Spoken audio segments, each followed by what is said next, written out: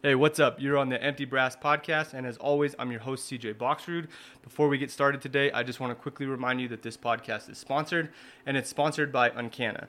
An industry-leading, veteran-owned CBD company, Uncana CBD products are formulated based on data collected primarily from veterans and first responders. They are a data-driven company owned and operated by veterans, working for the benefit of the communities. Make sure you check out more at www.uncana.com. That's UNCANNA.com. It'll be linked in the show notes. Also, as always, it's sponsored by Mac Defense. Mac Defense specializes in building duty-grade handguns for armed professionals and the responsible armed civilians. They offer a top-tier product at a price point accessible to the working man. Their no-compromise approach, mixed with their expert craftsmanship, lead to a fine-tuned product with a focus on functionality. In an industry inundated with Gucci guns that fall on their face, they strive to build guns as good as they look in all conditions. From complete builds to modifying customer-supplied guns and components, they've got you covered. For more, visit MacDefenseIndustries.com. The more you think about something, the harder it becomes to ignore. If I mention recoil management or muzzle rise, for example, suddenly you've thought about it, right? See how Atlas Perfect Zero changes the recoil and muzzle rise conversation altogether at atlasgunworks.com/perfect zero. What's going on, everybody? You're on another episode of Empty Brass, and I'm your host, CJ Boxrud. On today's episode, I'm really honored to have the guest that I do on. His name is Jeremiah Wilbur. We met through Instagram, actually a mutual contact with Uncana, and we will get to that in a second. But Jeremiah, thanks so much for being on with me today. Yeah, dude. Super stoked, man. So just to kind of get me started here, walk me a little bit through like your childhood, where you grew up, and kind of leading up to the Army. All right. So I grew up in Montana. My mother is Assiniboine Indian. My dad's this rad white mountain man. Okay. That's awesome. I know, right?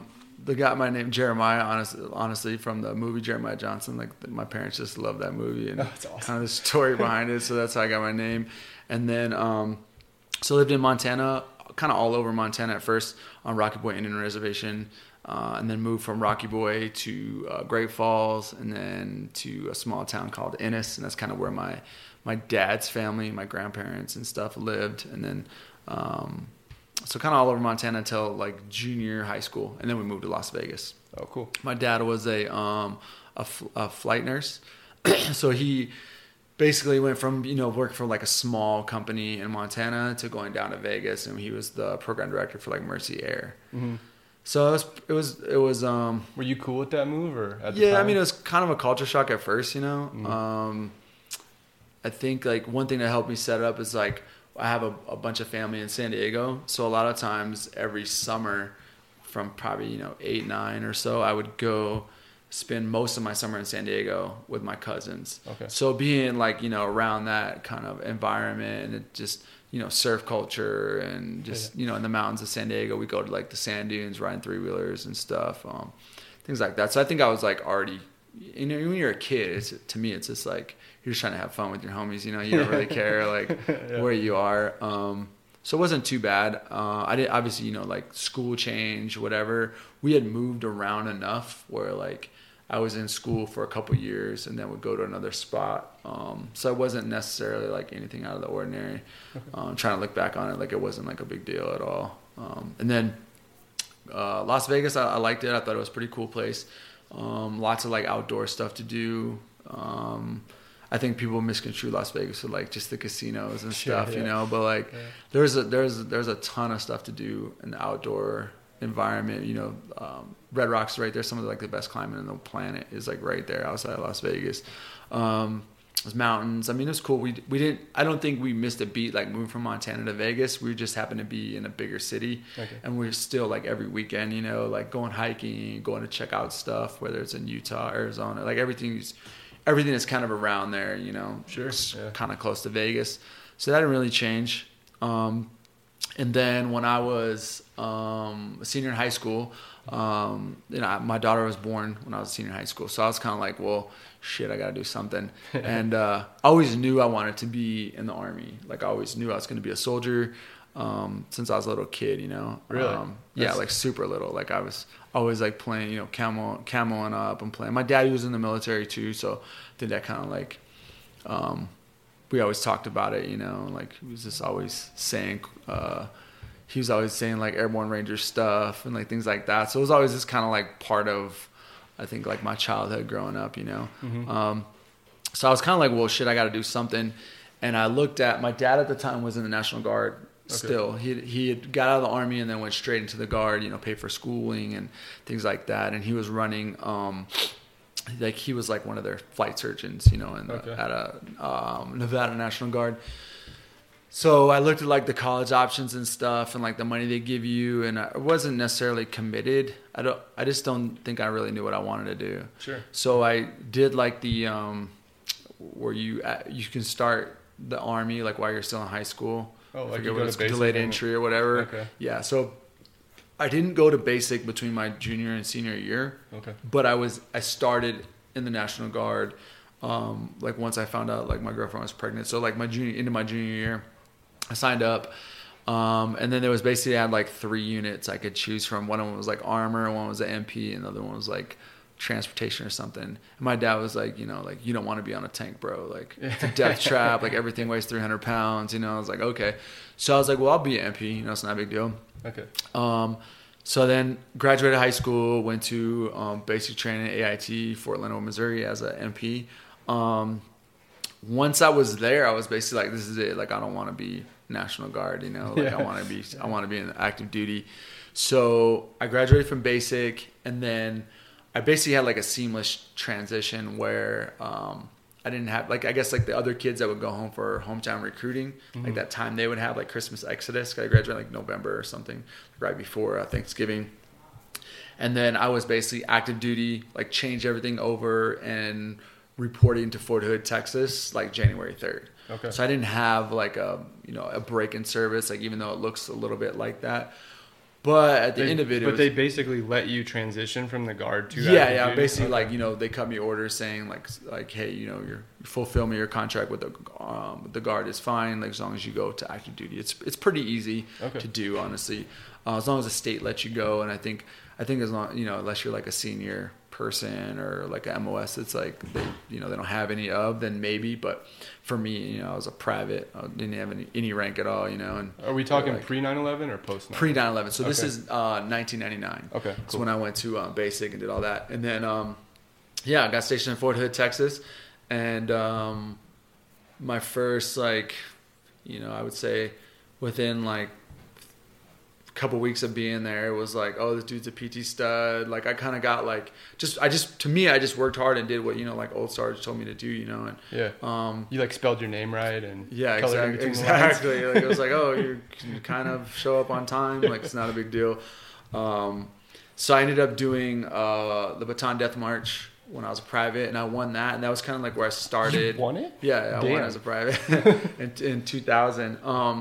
So I think like that was like the start of my like, oh shit, like I'm a little bit, not saying I'm better than other people, but like I was a little bit like, oh, the Army's in my jam. Like I really like rucking and competing and just trying to be the best. Sure. And I always took pride in like my team leader. He came from Fort Bragg. He was like this really high speed dude, E5, you know, like before like, you know, CIBs and all the other craziness, because, you know, pre 9/11 was like double stacked, and like he went to pre-Ranger, and then they like took Ranger school away from non-combat arm MOSs, but he was just a high speed kid. Went to Panama, went to like jungle warfare school, and like as an MP was like pretty I would say like my team in general kind of had like this infantry based style of like training and where our mindset was at, you know. And I think that really helped me out, having like a team leader like that and someone mentoring me and thinking it was cool to like, we'd go on long runs and like crush PT. And so he had a pretty big influence on you. I would say his name is Jason Powell. He ended up going to CAG like later on, like I would say probably maybe like 10 years later. Okay. Maybe a little less than that.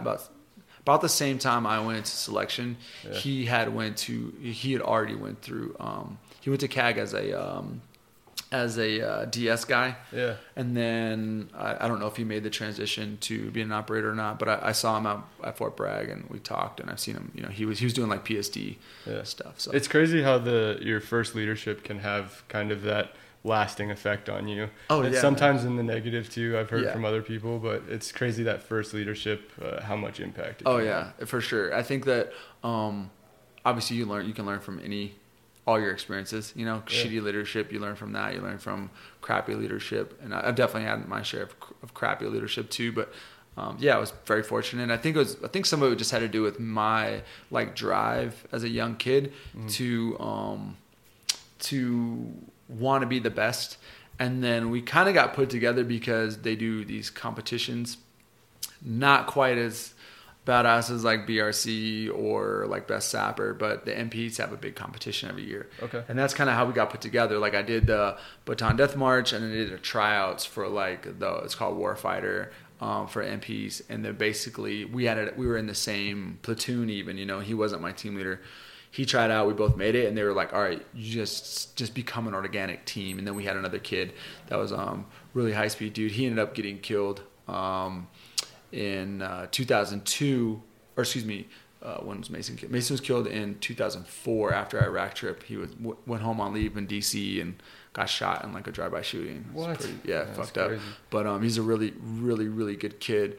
To me, it was like one of those like badass army stories where like a kid comes from nothing, like grew up in the ghetto of like Southeast DC, and then his like, I think his parents were in law enforcement. He wanted to be an MP, and like he just kind of wanted to change the community. He had that kind of like really good spirit and light about him. Just a phenomenal kid, great athlete, and then it just sucks because he like did all the. I think he was like a team leader in Iraq too by this time. It's obviously a couple years later, but it was us three. Pretty squared away MP unit, huh? Yeah, for sure. I don't, not necessarily maybe the entire unit. It was decent. Yeah. I think looking back on it too, pre 9/11, I feel like there was a lot more discipline, and I think we did a decent job as a military to kind of wash away some of the crap that we did, just to fill time. Sure. But also some of those time-saving issues. I think that some of the discipline kind of went out of the window. So I think like looking back on it, it was just a little bit more disciplined. Okay. And then I was a private man, so yeah. I didn't care what was going on around me. Yeah. So I did that. I did Fort Hood, was on that team for like a year, and then same kind of thing was like, hey, there's a selection, to go to, which is like SRT, was like the SWAT team for MPs. So I made it through that, and then went to like school, and then right after that happened is like when 9/11 happened. Where were you on 9/11? On 9/11, I was actually just got done doing PT. Okay. We were in my barracks. We were in the barracks, changing, getting ready for a regular day, and then watched it on TV, like watched it all happen, and then basically was like went down to the platoon office and it was like, hey, you guys are going to be night shift. I was a corporal then, and so hey, your team's going to be on night shift. So go back upstairs, get some sleep, and we basically we're down for probably I don't know, a couple hours, maybe 5-6 hours, and then went back down, loaded up the trucks, and then I was like NCOIC at the East Gate for like a week on Fort Hood. I was like a corporal. What were your thoughts, seeing that, being in the Army? Was it like, did it dawn on you how big it was at the time, or was it hard to sort of like process all of it? I think it was like definitely kind of hard to process. One of those like surreal type of feelings, like the same, I guess not as dramatic, but the same type of feeling that if you see like an acquaintance, not necessarily like a good buddy, but like somebody dies, or you see that in combat, right? Like you see, and it's kind of like, oh shit, man, like it's for real, like I think that was it was very surreal in that kind of, in that aspect where it was like, all these people just died, like, and then it was like rumor mill, like terrorists and this, and then it was like, we're Afghanistan. Like, I mean, I was on the gate like 2 days. People would drive by up to the gate, and Fort Hood before that was an open post. There's like a highway that runs. Yeah, through, right? Exactly. So we had to close down the gates, and I was in charge of like one of the biggest gates on Fort Hood, And, people were waiting in traffic for, 5-6 hours to even get on post. And, everyone comes through is talking to you and like, hey, how you doing? Because we're just standing outside for, 12 hour, 15 hour, literally I was on the gate. I think that first night I went there, I was on the gate. Like, I didn't get any relief, like 2 days, almost 48 hours. Wow. So everybody coming up, is rumor milling, and I don't have any intel. There's no cell phone. I only have what people are, telling me what's going on. Yeah. So it was like, oh, we're going to Afghanistan, and like, how people are in the military, and it was kind of weird. And then basically, like, once they got control of the gate and figured out, what we're gonna do, and started hard structuring, and we were already on par to be going to Operation Bright Star in Egypt. Okay. After September, this is like October. So we ended up keeping the deployment, and what they did with SRT was they put us augmenting the Marine Fast Team, which is like, I don't know, the fake ass SEAL team. That's all I knew what the SEALs called them.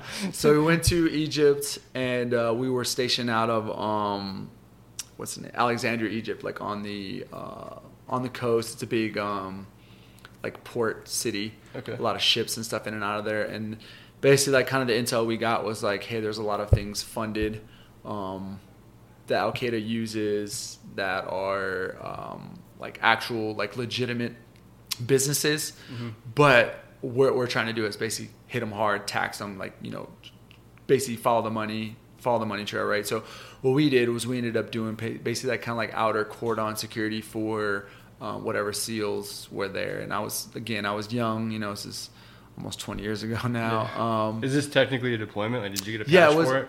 It was a deployment. No, we didn't get any combat stuff. We did get like hazard duty pay and some things like that, but we didn't get like, this is kind of the first engagement, I think, of kind of the GY era. The guys that were going to Afghanistan, they got, combat patches and stuff, but for us, we didn't get any of that. We did get some hazard duty pay.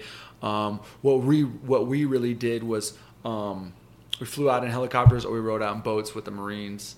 And then as the SEALs were pushing through and securing the boats itself, we were basically just kind of like basically their support. Like once they cleared something, we move up to it, hold it down, or if they got any detainees or whatever, we take all those guys, put them in like one connex, separate them. Things like that. It was a good experience then? It was a really good experience. Okay. So it's kind of my first experience with kind of seeing what's right? soft. Yeah, very unique. Not really sure how we got kind of put on that mission. We were initially there to do PSD for just for the operation, for the exercise for Bright Star itself, and then we kind of got tossed into, because we're MPs.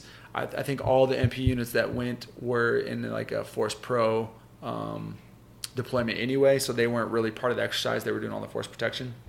And then for us, because we were SRT and we were deployed, I think we just kind of got in a cool situation. I don't know if it was like my OIC or something, was able to talk us way into whatever, but we ended up not just doing PSD for like all the dignitaries and generals and stuff that were there.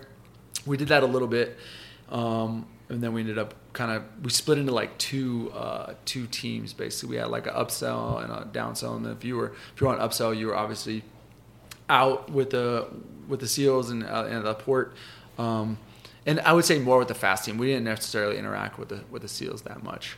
What was your interaction like though? When the little bit that you did, was it positive on you? Were you like, I want to be like those dudes? Yeah, it was super positive, man. Okay. I mean, I think for me, and I guess kind of going forward, my background, it was like I was just underestimating myself for so long, Sure, like. I never, if I saw a dude with like a Ranger tab, or like at the E5 Jeremiah saw like the E7 Jeremiah, I'd be like, there's no fucking way. That's not me, I think I just underestimated myself and just looked at those dudes like, man, that's crazy that they can make it through that training or be that badass, Yeah. So I was just very like, just kind of humbled to be around. And I didn't really have that many interactions. Most of my interactions with those guys were,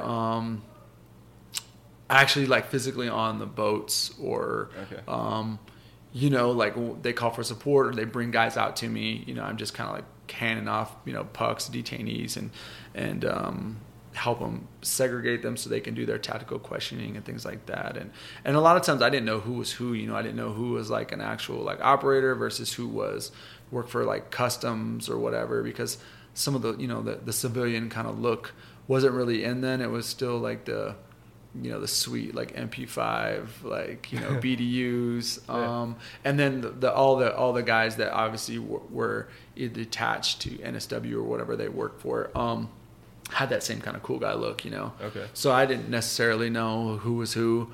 I was a corporal dude. I was just a team leader on SRT. So I was an entry team leader, and was my role. So and then we did that. It was a pretty cool experience. Not as badass as it actually sounds. It's a little more just kind of riding on a boat and dealing with detainees. Still kind of one of a kind, but for sure. What was your first deployment then, post 9/11? So my first deployment. So I guess technically that was a deployment, and then the next time. So we got back. I re-enlisted to go to Fort McPherson, Georgia, and so it's downtown Atlanta. I basically got offered a job to be PSO for so basically like a PSD for FORSCOM. Okay. And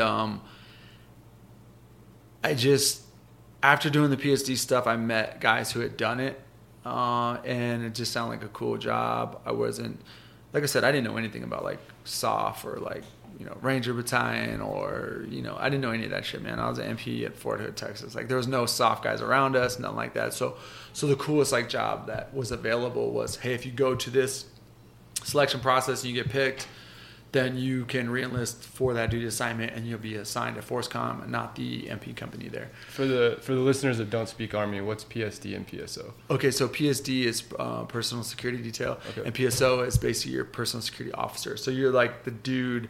It's like being Secret Service, and if you're actually assigned as a PSO, you're like the main guy that would protect the executive, whether it's an officer or the president or whatever. They always have like that guy that would be the main dude that would get him out of harm's way, jump in front of bullets, things like that. So, I mean, I've been in the Army for 10 years. I didn't know that was there. That's pretty cool, man. Yeah. So yeah, exactly. So I was just like, oh yeah, this is cool. And with my SRT background, it was like pretty easy transition for me to be able to go to that selection and get that job. And most of the selection is just kind of an interview process about like, are you the right fit for working around generals and stuff. Okay.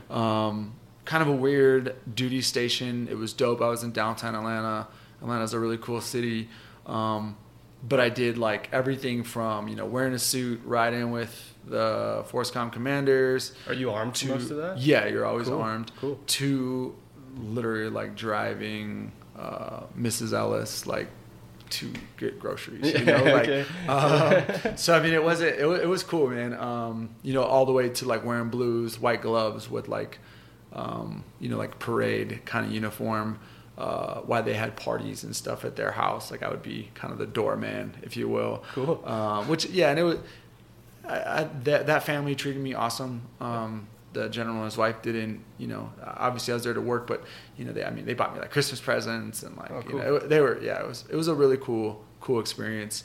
And then from there, so I traveled, I wouldn't say deployment, if we did go check on sites or go to, most of it was training, areas or big exercises. So I went to, back to Egypt again, like Turkey, kind of all over like the NATO, basically anything NATO stuff. We flew into Afghanistan and Iraq. Just like a couple days on the ground? Yeah, just a couple days on the ground. We'd fly in, and he would just kind of tour like Kabul or do his meetings with whoever, and then we'd fly back out. So nothing major at all. Like nothing super cool. That's still, that's really unique. For sure. For the Army. And I think it helped set me up for being, when you're special forces, it's like you have to be able to articulate and brief and just be such a force multiplier even to conventional forces. So like I always say, like any E7 Green Beret should be able to just walk into any S3 shop in the Army and run it, be able to take it over and be like that S3, like replace that major that's running that battalion S3 shop. So watching that general sort of be diplomatic, did you pick things up that you applied later as a Green Beret? I don't think it was necessarily him being diplomatic. I think it was more of me not being scared to like interact with sergeant majors and generals and colonels. And it was like I just saw like full-bird colonels like kissing this dude's ass when it was like, okay, so you're a normal person, bro. So when I would later on in the future, that's kind of how I always would talk to people. Okay. And I had these very personal interactions with very, very senior people in the Army. And they're just like us, you know? Sure. There's normal dudes. And a lot of times the boss is getting his ass kissed so much, he doesn't want to talk about work. Yeah. He wants to talk about fishing or how are your kids or how are his kids or whatever the case is. I think that a lot of times there's just so much ass kissing going on with those senior guys that, you know, they don't ever really get a chance to kind of unwind and just be a normal kind of person and not always worried about that. So I try to kind of pride myself on trying to take away that in the conversation, you know, make it not about work, just about normal shit that's going on. Sure, yeah. And I think that helped me later on in the future be able to brief with confidence or talk with anybody or not be scared to interact with, you know, Colonel so-and-so or Sergeant Major so-and-so, whatever. So I think that was a good experience for me for sure. How long were you doing that total for? So I did that for 2 years. Oh, it was a 2-year job. It's a 2-year job. And then I re-enlisted to go back to Fort Hood. Okay. So that's kind of all I knew, you know. I think it was more like, you know, this is what you know type of deal. I did get a cool chance to, it's kind of my first interaction with like guys from Ranger Regiment or anything like that. I went to, because Benning was so close. So okay. I did go to like all the combatives. This is before level 4 was out, but I went to 1, 2, and 3 kind of all back to back.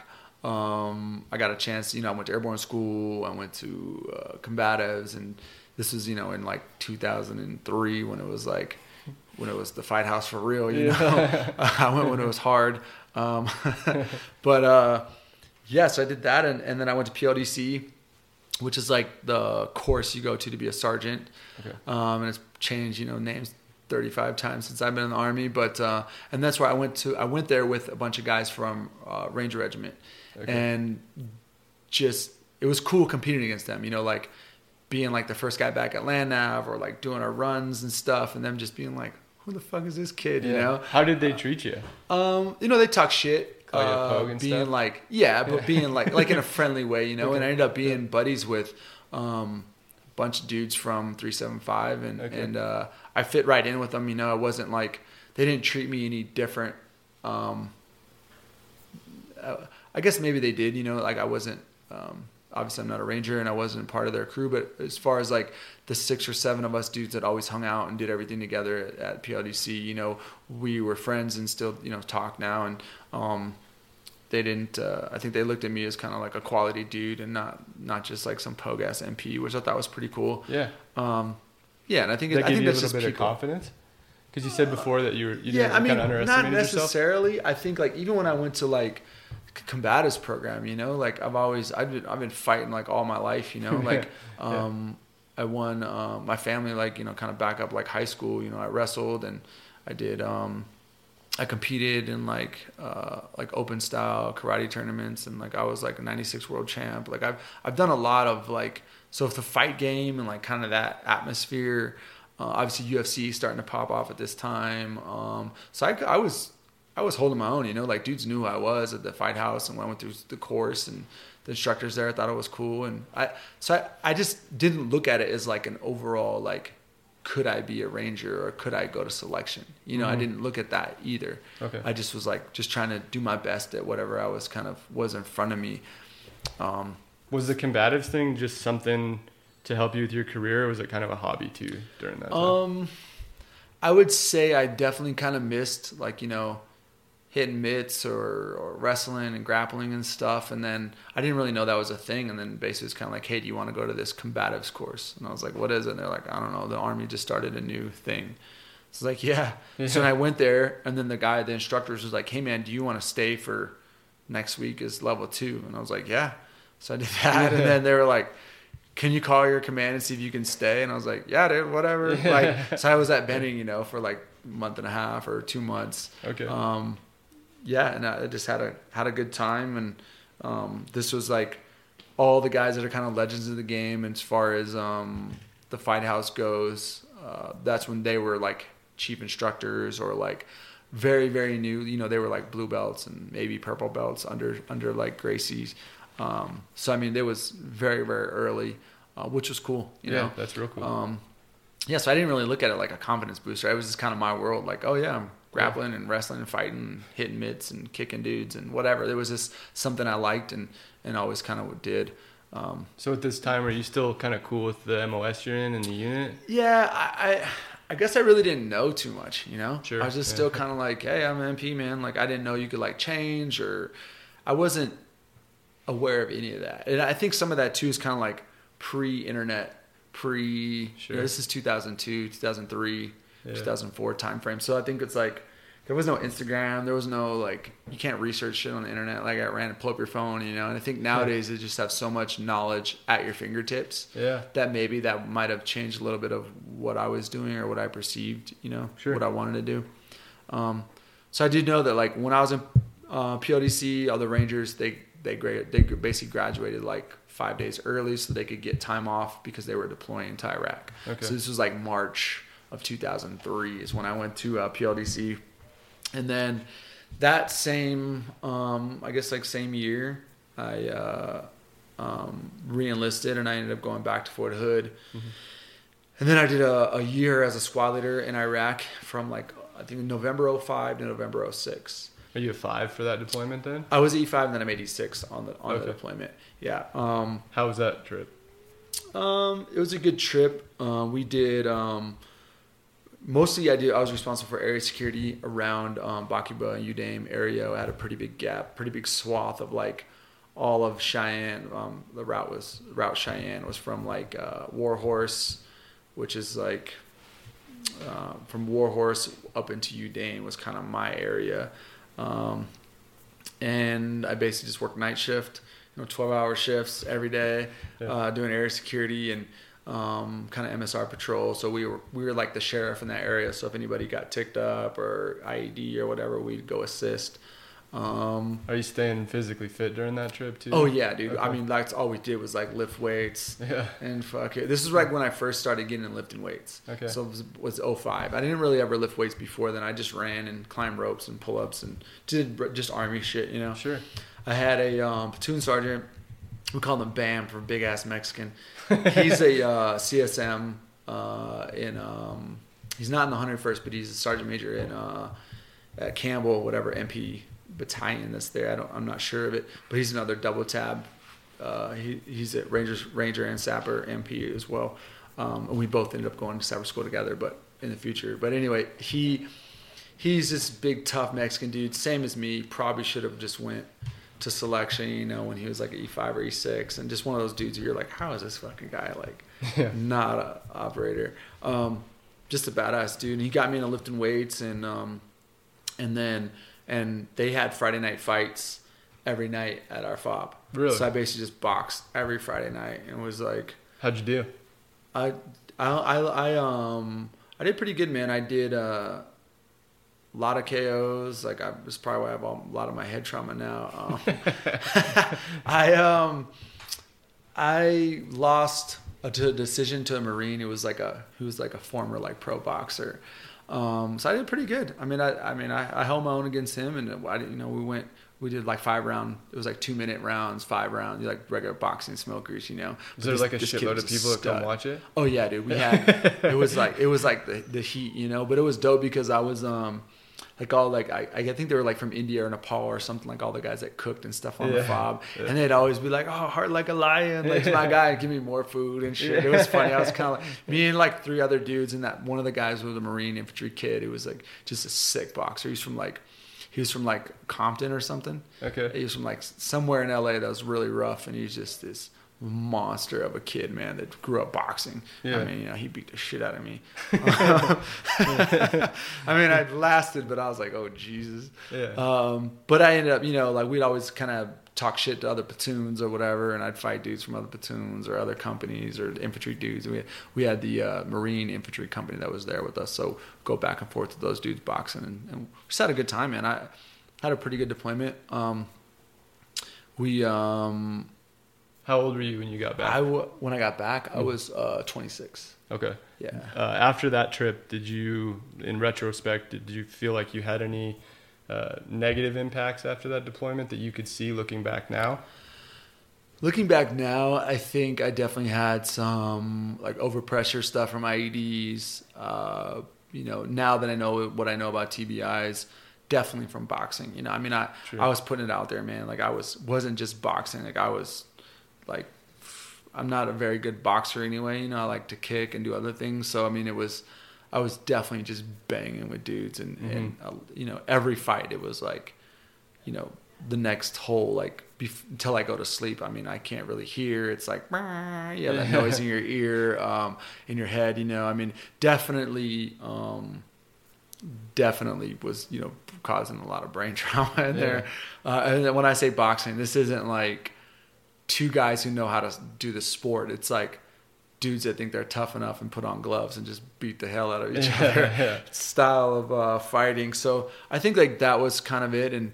But I didn't really, looking back on it, I felt fine. I was 26 years old. I felt like I was in good shape. And while I was in Iraq, it was kind of like, well, I want to be a drill sergeant. So, and it was kind of like my way to pay it forward. I think like when I went to basic training, I had a drill sergeant named Drill Sergeant Clark.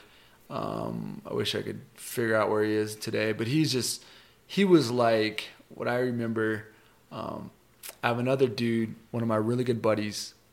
They almost look a lot alike. We ended up being drill sergeants together, and I'll kind of get into that story in a second. But he's just like this buff ass black dude. It looks kind of like Tyrese, like the perfect like jawline, like just like, you know what I mean? Like just tough as fuck looking dude. And I remember when we were in basic training, we pulled up in the cattle truck, and his dude was just standing at like parade rest, like on the sidewalk. Not like zero emotion, not moving. And it was like the first time if you were to say like, if you were to draw a picture, like look in the dictionary of like drill sergeant or like soldier, like that was the fucking dude, it was like, holy shit. So I think like he had such a good impact on my life, and like pushing us, and just was just such a good to me. And I understand you're very impressionable as a private, like obviously, but he, it was one of those things I was like, man, I want to be like that, like I want to try to, how can I influence, or how can I, do that? And that was one thing I wanted to do, was be a drill sergeant. So, right after we got back from Iraq, got back in November, I ended up going to drill sergeant school like the following summer. It's like a summer of 2007, went to drill sergeant school. And then, was a drill sergeant for 2 years. So I got stationed at Fort Leonard Wood. I was an OSIT drill sergeant. Okay. That was my favorite time in the Army. Like absolute best thing I ever did in the Army. It's you like the trail that much, huh? Yeah, man, I loved it. I mean, I didn't want to do more than 2 years. It's a hard job. Yeah. But just kind of like someone explained it to me when I was at drill sergeant school. They're briefing everybody, and I think it was like most of drill sergeant school is like, it's just like basic training. But then when you go into like your separate classes instead of like, your private, basically you go to auditorium and they tell you like, don't take money from privates, don't have sex with them. And like, it's all about like, don't do the wrong shit. Right. And every now and then you'll get like positive interactions from like an old drill sergeant or a sergeant major or something. And one of the sergeant majors was talking, and he was basically just saying like, hey, this is your chance, your one chance in the world to be a rock star. Like no one else. And this is before social media too, so it's like, no one gets an opportunity to influence like 1,000 people's lives. Yeah. Unless you're a celebrity, sure. Unless you're a rock star. So this is your chance, your bubble to affect, 1,000 plus people's lives. So do a good job. Like, and I really took that like seriously and was like, okay, I get that now. Like I understand that mindset of what being a drill sergeant is and what you're doing and what you're producing, Okay. You can have a lasting impression on kids, go into their units, and be the difference in them being like a shitbag soldier or a good soldier. Mm-hmm. I really think that. I think that when you're that young, you're very impressionable too. And most people going through basic training or, right out of high school. So they're very impressionable. And if you can have kind of a lasting impression and instill a lot of pride in them and a lot of like competition and competitive spirit and just drive, they can continue to push that forward with their military career. Yeah, I just had a blast, man. Like just competing. It was so much competition as a drill sergeant because it's like which company shoots the best, like which platoon, does this and that. And it's like the privates are going to be as good as what you put into them, Sure. Yeah. So that was a cool thing. And I met some really great people when I was a drill sergeant. I'm friends with two of the guys, really close friends with two of the guys. I'm kind of the worst friend on the planet, which I'm sure a lot of military dudes are, you don't really talk to dudes for like 2 years or whatever. They're like, oh shit. And when you see each other, you're like brothers again. But really good friends with two of the guys still. And the other guy, Jerome, he's that dude. Like you see him in uniform, you're just like, Jesus Christ, like that's a soldier, man. Yeah. So I just had I had a really good crew around me, as a drill sergeant. And, so then when I first got to Fort Leonard Wood, I went to drill sergeant school with, obviously there's NBC engineer and MPs is kind of like the main focus on Fort Leonard Wood. Okay. I went to school with a couple of engineers that were like, went to sapper school. I went to drill sergeant school with them. And I was like, oh shit, sapper school's here, and I was like, that's pretty dope. And at first, as soon as I got there, I was like, I want to go to sapper school. My first one was like, all right, well, we'll see how you do after a year on the trail, like do a good job on the trail or do this, do that, and see if we can get a sapper slot. So I ended up, like a year and a half later, ended up getting ready to go to sapper, got it into sapper school. And my platoon sergeant that was with me in Iraq, his name's Jose Shori, we call him Bam. We both went together. He was in another company. He was a drill sergeant in another company, and we both went to sapper school together. Were you prepared for it? Oh, dude, I was in the best shape of my life going into sapper school. But what about the mental part too? Because isn't it pretty challenging mentally? So I had another buddy. He was kind of one of the first MPs to go through in a long time. Okay. He's actually a company commander now, and then he was in the 160th, and now he's like an Intel company or something. But anyway, he went through, super smart dude. He took really good notes, and he had knew some of the guys, and we knew a bunch of the sapper instructors because of the fight house. Okay. So kind of there was a crew of drill sergeants and a crew of sapper instructors that would always roll together and kind of bang, once a couple times a month when we could all get together. What's your mindset going into sapper? Is it something that you really wanted to achieve, or you just kind of a sponge, just wanted to soak it up? What was your mindset? I think it was more I definitely wanted to graduate, with the sapper tab. I was just there to just soak it up, man, and just be a sponge. And I studied demo. I tied knots. I did those things going in, just from the sapper handbook my buddy gave me and told me some of the things I needed to know. He had graduated a month before I went. Okay.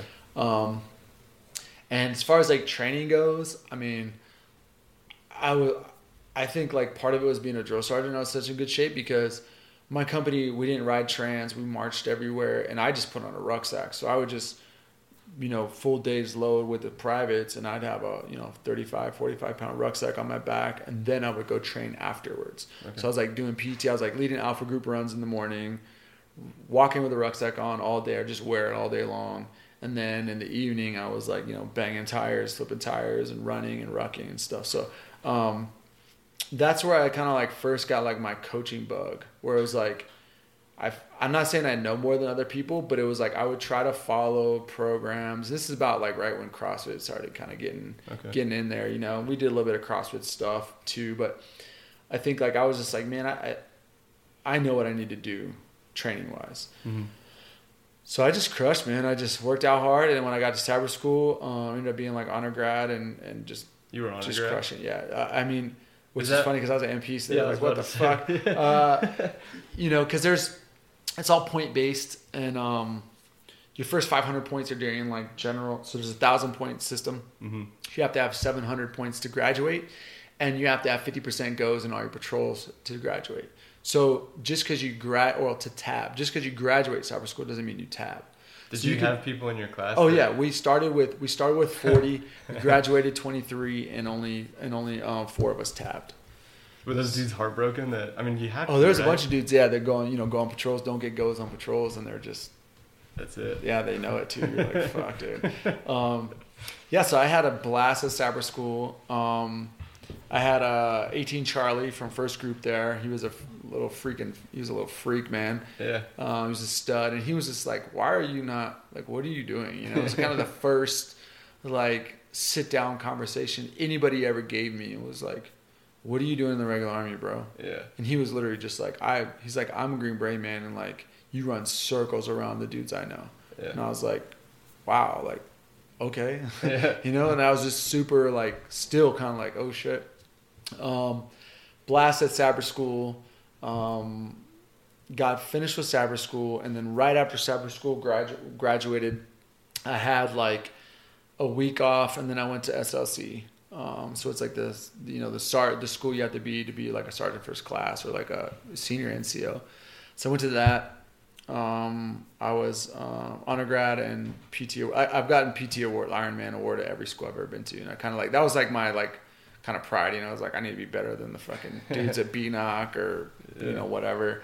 When I went to PLDC with all the Rangers, you know, they were like, who the hell is this dude? He just beat me on the run. So anyway, did that, and at graduation, because I was honor grad, I walk out on the stage first, and came off first, and the general, the commandant, and the sergeant major standing there. The commandant was a Ranger; he has a Ranger tab, and he shakes my hand, and he's basically like, he puts a Ranger tab in my hand, and he says like, hey, here's your drive on tab, right? And I was like, oh, thank you, sir. This figuring like, yeah, man, cool. Like, okay, he gave me a tab. Mm-hmm. Sergeant Major shakes my hand, puts a coin in my hand, and he says January 3rd. And this is like December, like, I don't know, the day of like Exodus, like 19th or 18th, 19th. And he's like, January 3rd, what? And he's like, Ranger School. And I was like, okay, Sergeant Major. He's like, oh, you don't want to fucking go? I was like, no, I fucking want to go. He's like, okay. He's kind of laughing. And so I had like 2 weeks to get all my shit ready, go to the PX and buy all the crap you need on that packing list. No pre-ranger either? No pre-ranger. So Sabre School is my pre-ranger. Okay. So they allow you to use Sabre School as pre-ranger. That's fair. Yeah. So I went to, I had just started putting enough weight back on and like getting back into, being normal after Sabre School. And then I went to Ranger School, and I went in January, and it was miserable, dude. It was the most traumatic thing I ever did in my life, I think. Going to fucking Ranger School in January. It was so fucking cold, dude. Like, holy shit, it sucked. But I had a great time. I mean, I was really lucky. I don't know how it happened. I don't know if it's because I had a tab on or what, but I went to get in line, and it was like the very first day of Ranger School where like check your, you do your packing list crap, and they're like, all right. And then one of the RIs say, hey, go stand over there and get in that formation. And the formation he told me to go stand into was the formation with all of the, I don't even think he had tabs. I don't know how it happened. I don't remember. But it was all kids from Ranger Regiment and dudes from, it was all the guys from SOCOM. So it was all like the Green Berets that were there, the kids from Ranger Regiment that were there. He says, go stand in that line. Go get in that formation. I'm like, roger that. So I'm just in formation. And I heard like the regiment kids, the bad boys were like, hey, no matter what happens, run around the back and get an Alpha company. Because they all wanted to be in the same company, right? Okay. So it was like guys from like 175 or whatever were like saying like, hey, we're going to this fucking company. So I was just like, fuck it. If they're all going to that company, like I'm going to go to this company. Like I don't know shit, but I've been to Sabre School and I know the fucking game, right? Like I know these dudes are from regiment, so they must know something more than I know. Yeah. So when they said, hey, you, and they were basically just like 1, 2, 3, like Alpha Bravo Charlie to like all the dudes like in different formations. And they were trying to like mix up like all the lieutenants, so they weren't all together, and all the regular Army, infantry kids that were there or whatever. So I run around the back, and he was like, Charlie Company. And I was like, shit, I'm going to Alpha Company. I just ran around the back like the Rangers did, and fucking stood in Alpha Company. So I was a really cool squad that I was a part of at first. And just because we had like 4 kids from regiment, and myself, and then like, 2 lieutenants, and I think like another like couple regular Army dudes, And but we had a phenomenal, like, really good squad. Not everybody made it out of Darby, Okay. a bunch of guys failed, but ended up, and what's crazy was a bunch of the kids that was in regiment They quit when we were there. What? And I didn't know that was, I didn't know anything about Ranger Regiment at the time. And Yeah. basically like through stories and then other Rangers that made it all the way through that was in my squad were like, fuck those dudes, like those fucking pussies, like quit. They were pissed. And I was like, Yeah. and I now after like the interaction with them after Ranger school and, being a patrol base or my Ranger buddy and them talking the whole time, then you understand, you're like, oh shit, I didn't know it was like you get kicked out and all this other things, But, yeah, it was just raining so fucking hard when we were in Darby and snowing and raining and just shitty. And like the RIs would come out, and have a big fire going and be like, all right, if you LOM, like you can come get a donut. They had like Dunkin' Donuts and hot pizza and shit. And dudes were just like, fuck it, I quit. And, like going up there and signing their paper and quitting. Do people really ND on purpose when it's that bad? Did you see that? I didn't see any NDs on purpose. Okay. Yeah, I didn't see any NDs on purpose at all. And I think too, like I had been to cyber school. I kind of knew, I'd been in the suck fest. I've been hungry. I've been tired. Cyber school is definitely harder. It's just not as long. Okay. Patrolling in cyber school is way harder because the rucks are way heavier. There's no ABs. There's only AGs and gunners. And you don't sleep nearly as much in cyber school, and you don't eat. At least at Ranger school, you get 2 MREs. You might get those 2, like one at like 4 in the morning when you get in the patrol base, and the other one at like 5:30. Yeah. But you're eating. Yeah. Cyber school, it's like there's days where you don't get anything. Really? Yeah. So I mean, I was good on that part, Mm-hmm. The cold was what was just miserable. It was so, and everybody was going through it, which made it bad. But yeah, it was. I had a good experience, Ranger school. So you were straight 3 crew? Yeah, I went straight. Dude, Jesus, help me on that, bro.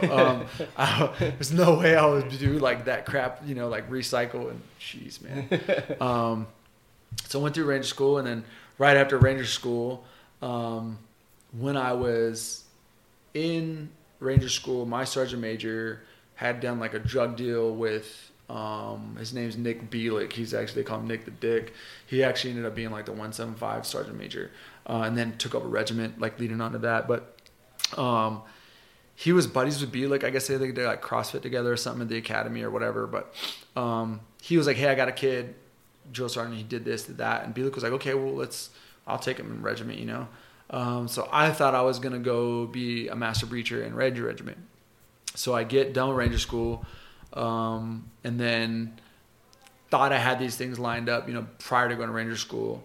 And then when I get back, it was basically like, hey, you should be getting orders to go to Fort Stewart so you can go to Hunter, you can go to regiment. And I didn't know anything about like you got to go to RAS. Like I still don't know shit, man. I kind of know a little bit, but I didn't know like, hey, you got to go to RAS first, then PCS. Like I don't know the pipeline. I don't know any of this stuff.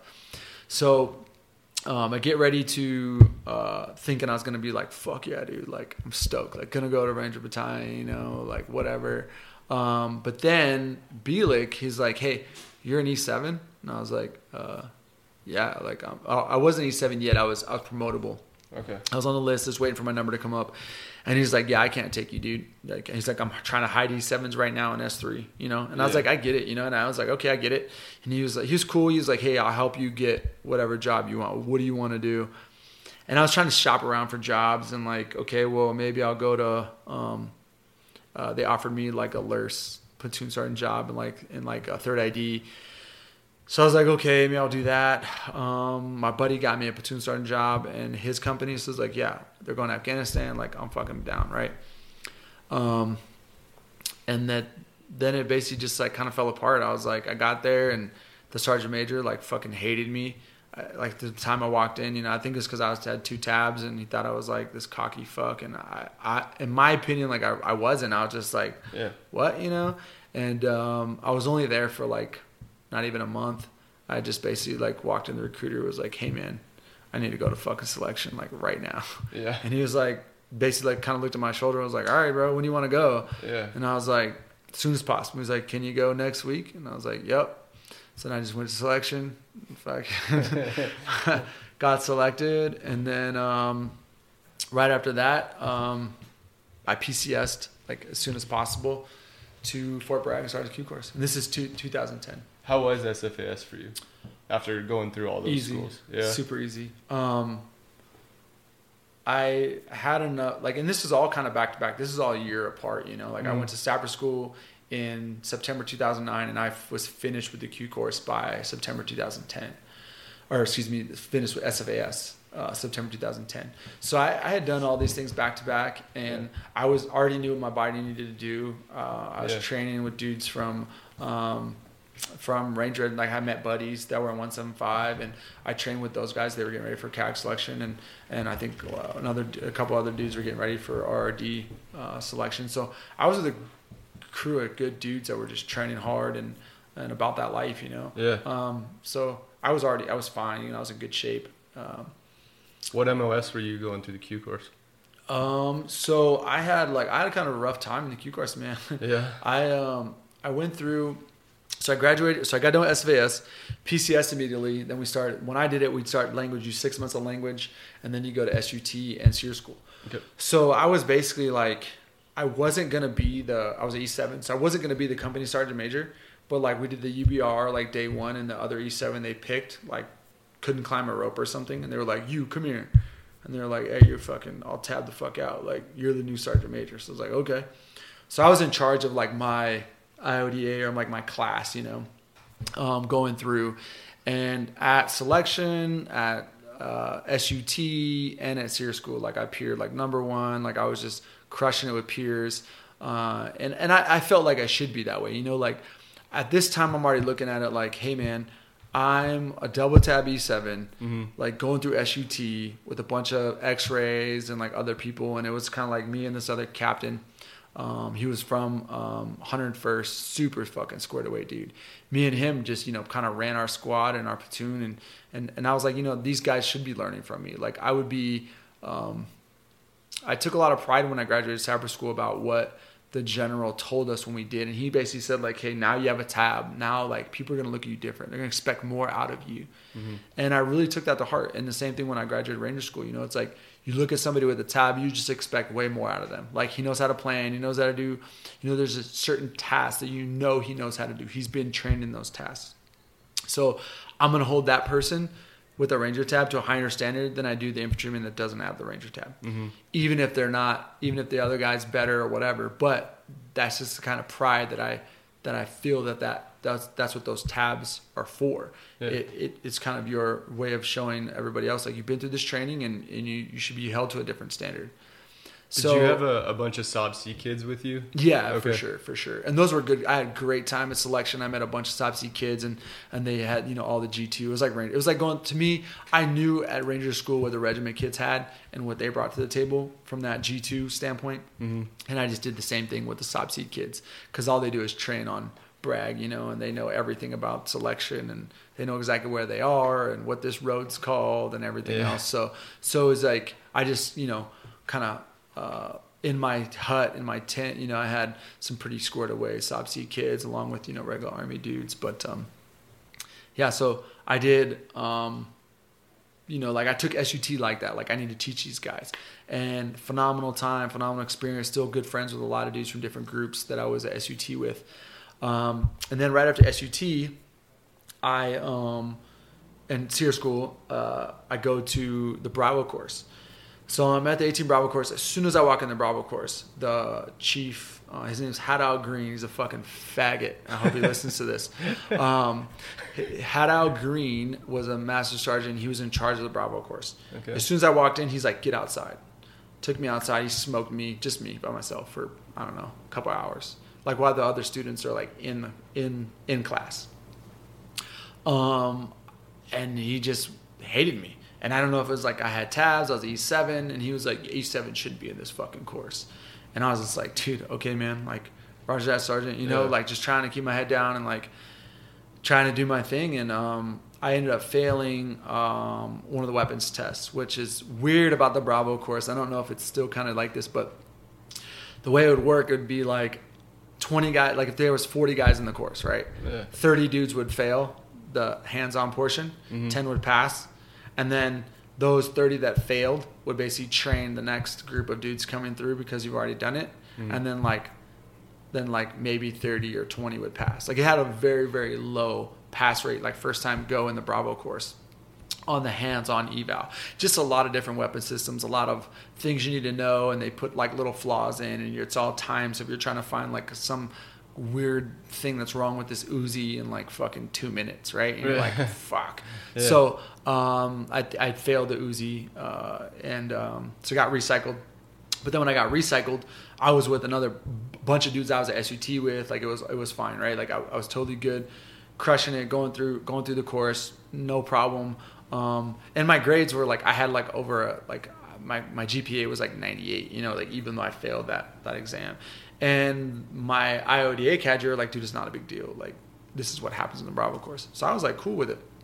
And then I got fucking staph because I had MRSA and staph from wrestling and shit. And I was rolling.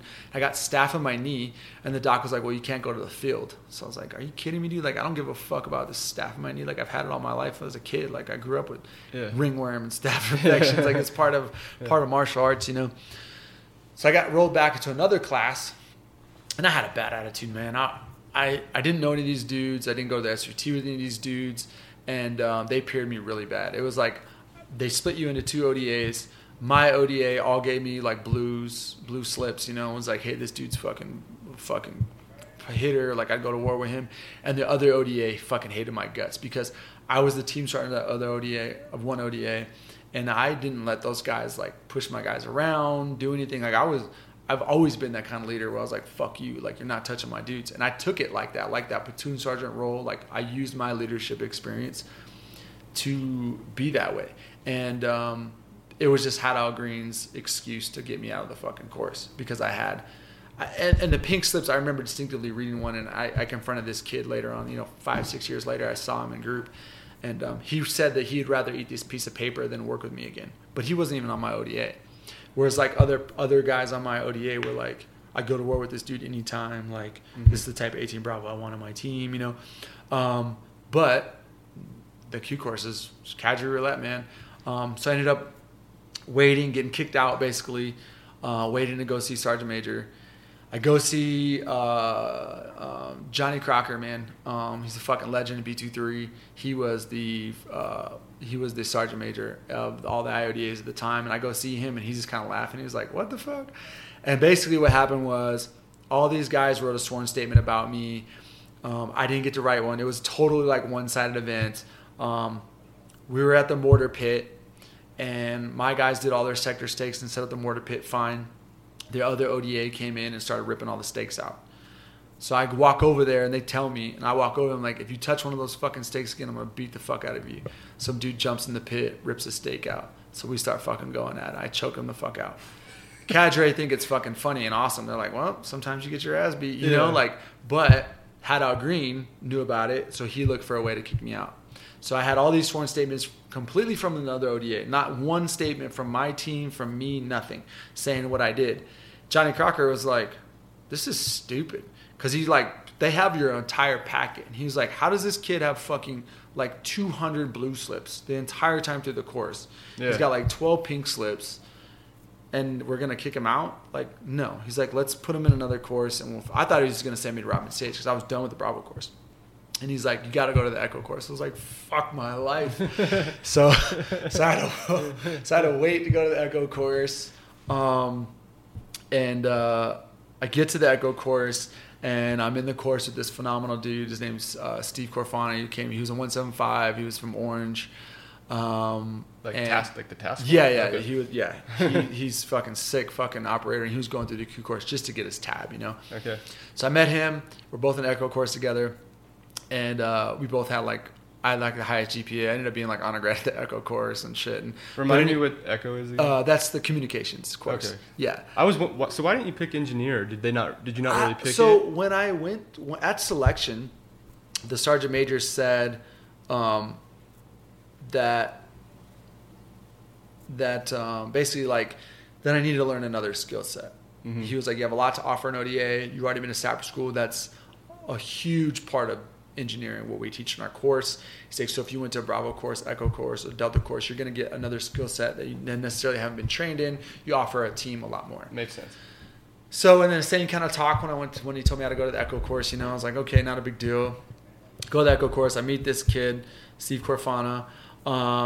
And I guess I can back up a little bit. I did PSD when I went through, when I was in Atlanta. I was kind of like, I guess like TACON, I guess, to SOCOM a bunch. And I had worked, I don't say that special operations, like, yeah, it's the command, but it's not like the same, you know what I mean? I wasn't around all these operators and stuff. I had been through dope ass courses from AWG, and like, yeah, my NCOIC when I worked there was like a fucking CAG dude, you know, like there was a bunch of really cool experiences, but I don't consider that like, oh, I was here. If I know guys from that time period or that was in that unit, then I can talk to them a little more specific about like what I did. But anyway, I know a lot of sergeant majors and people, right? Yeah. And this whole time through the course, like not one time, like I even could have reached out to people and been like, hey, this is what's going on with me in the Q course. Mm-hmm. Can you help me? I was just like, hey man, I fucking had that attitude. Like I did it. I'm accepting what happened. And I felt like I wasn't in the wrong. And I have so much evidence to show that like I am a good soldier and I will be a good Green Beret, that I just wanted to, I knew if I got in front of that sergeant major that I'd be fine. That's like how I felt. Yeah. I was still scared, you know, like I was going to get kicked out of the fucking course. So anyway. You never got credit for all that Bravo time you spent? No, not at all. Not at all. So such horseshit. I know, right? So I go to the Echo course, and then while we're at the Echo course, they say they're expanding the course for 2 weeks. Awesome. Which would, right? So what was going to happen was at the Echo course, they're expanding it 2 weeks, and then you had to wait like 4 or 5 weeks to go to the Robin Sage. Used to be you graduate like Friday from the Echo course, and then like Monday you're starting Robin Sage, right? Right. Or like a 4-day weekend or whatever. So they told us that, and Steve and I both were like, fuck this, man. He's like, dude, it's time to pull the Sergeant Major card. I'm like, let's do it. Yeah. So we both reached out to old, SOCOM Sergeant Majors. Okay. I was like, hey, here's the deal, you know? Help us. And so Ray Devins, he's a fucking boss, dude. He used to be 175 Sergeant Major, and then was like 25th ID CSM, but old RRD dude. He's just a fucking monster. He's still to this day, he's old, retired, fucking salty dude. Yeah. So I reached out to him, was like, hey, here's the deal. Yeah. They're trying to send an Echo course, blah, blah, blah. Like, so he talks to the guys at SWIC, and they're like, yeah, fuck that. These dudes are good. Like, we'll fucking send them to Robin Sage. So me and Steve Corfana got to skip like the last like 4 weeks of the Echo course and just go to Robin Sage. You were kind of owed that break, man. Yeah, so that was kind of cool. And then immediately after I graduated, I got orders to third group. I was told I was going to third group when I got back from Robin Sage. Okay. I graduated like February like 13th or something. I reported to third group like that same day, and basically was like, hey man, we're deploying, like get your shit, going to the GIP, which is like group issue point, get all your kit, and you're fucking deploying. So I was like, all right, sweet, dude. So literally within like 2 weeks of graduating, I was in fucking Afghanistan. So you versus a SOBC kid that's a 6 with no deployment patch, were you treated differently? I mean, I hope that you were. Being new to the team. I would. Oh, you mean like when I got to my ODA? Mm-hmm. So I was E7. I didn't go straight to an ODA. I went to 3rd Battalion, or excuse me, 3rd Group, 1st Battalion. That's what I was assigned to at first. Okay. So I get to, and Rob Abernathy was the Sergeant Major. Flying in country, I get there, and there's some op sergeant, some fucking E8 Green Beret. I don't know who it was. It was dark outside, and I just calling names. And he's like, "Where?" He's like, "Who?" He's like, "Hey, where's the Sergeant First Class Jeremiah Wilbur?" And I'm like, right here, Sergeant." And he's like, "Hey, come over here, dude." He's like, "Hey, man, check it out. I talk with Sergeant Major, and you're fucking." He's like, the general's fucking PSD guy is getting fired, and you're up. He's like, looked at your resume, you're good. So, well, let me back up actually. So when I got assigned to 3rd Group, like, so I graduated SFAS. I mean, the Q course.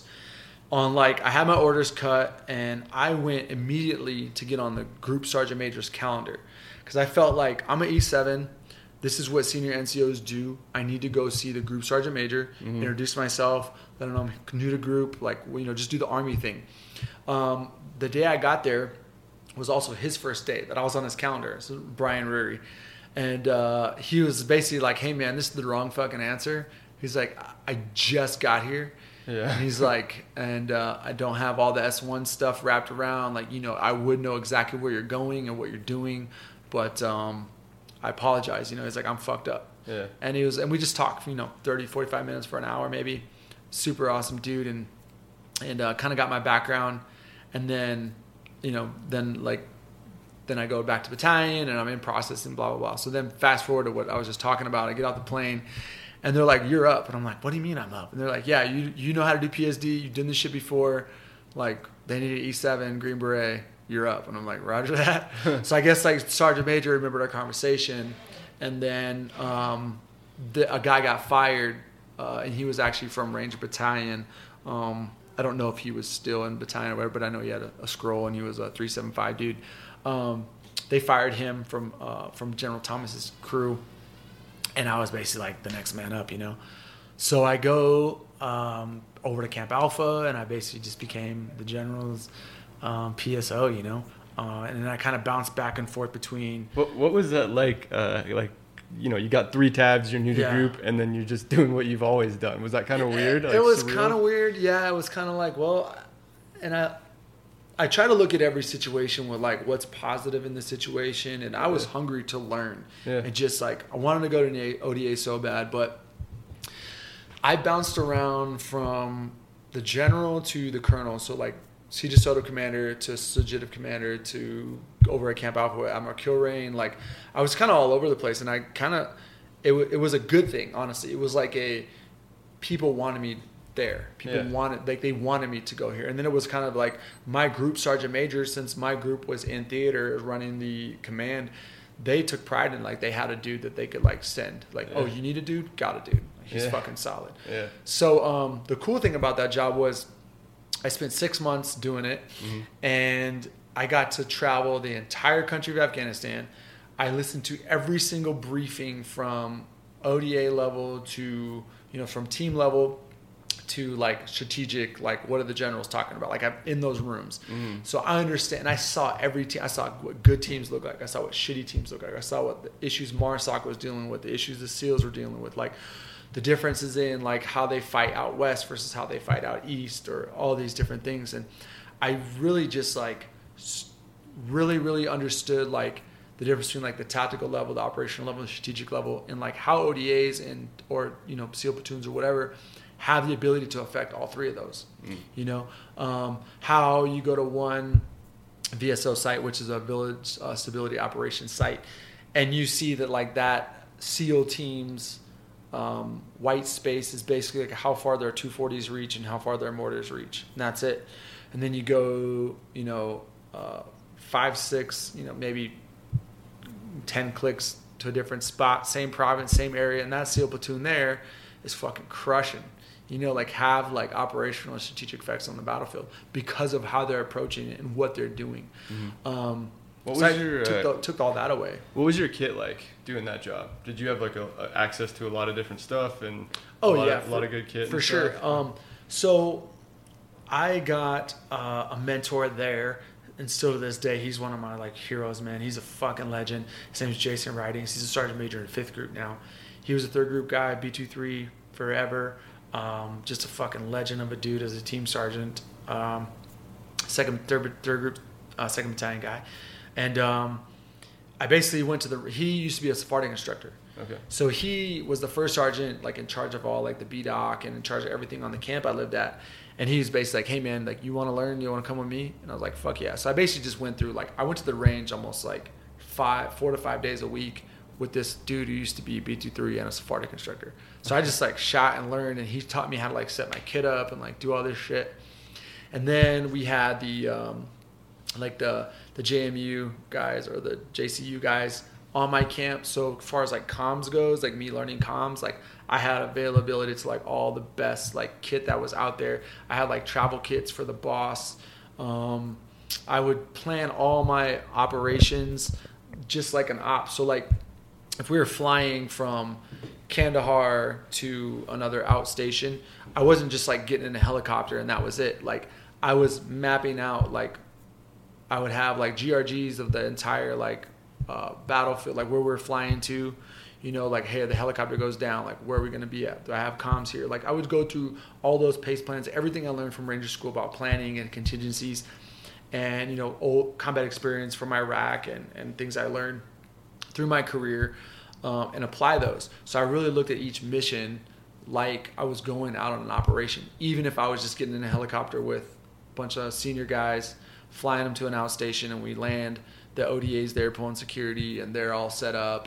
But I would treat it as if worst case scenario, this helicopter goes down in the middle of the mountains, and I'm the only fucking gunfighter on this aircraft. Yeah. So what do I have? So I was able to bounce a lot of that off with Jason and get my kit set up, like smokes and certain kind of comms and all these things, which really, really helped me.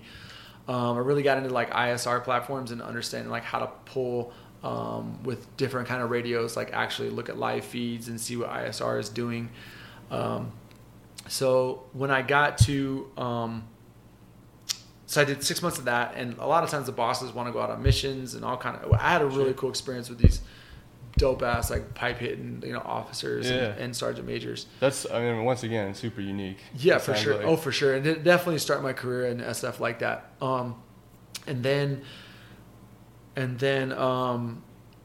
my sergeant major one day was like, "Hey man, check it out." He's like, "Here's the deal. You're gonna stay with us for the rest of the deployment, so a whole year doing this job, or you can finish it out, do 6 months. I'll bring in another dude at 6 months, and you can go to an ODA."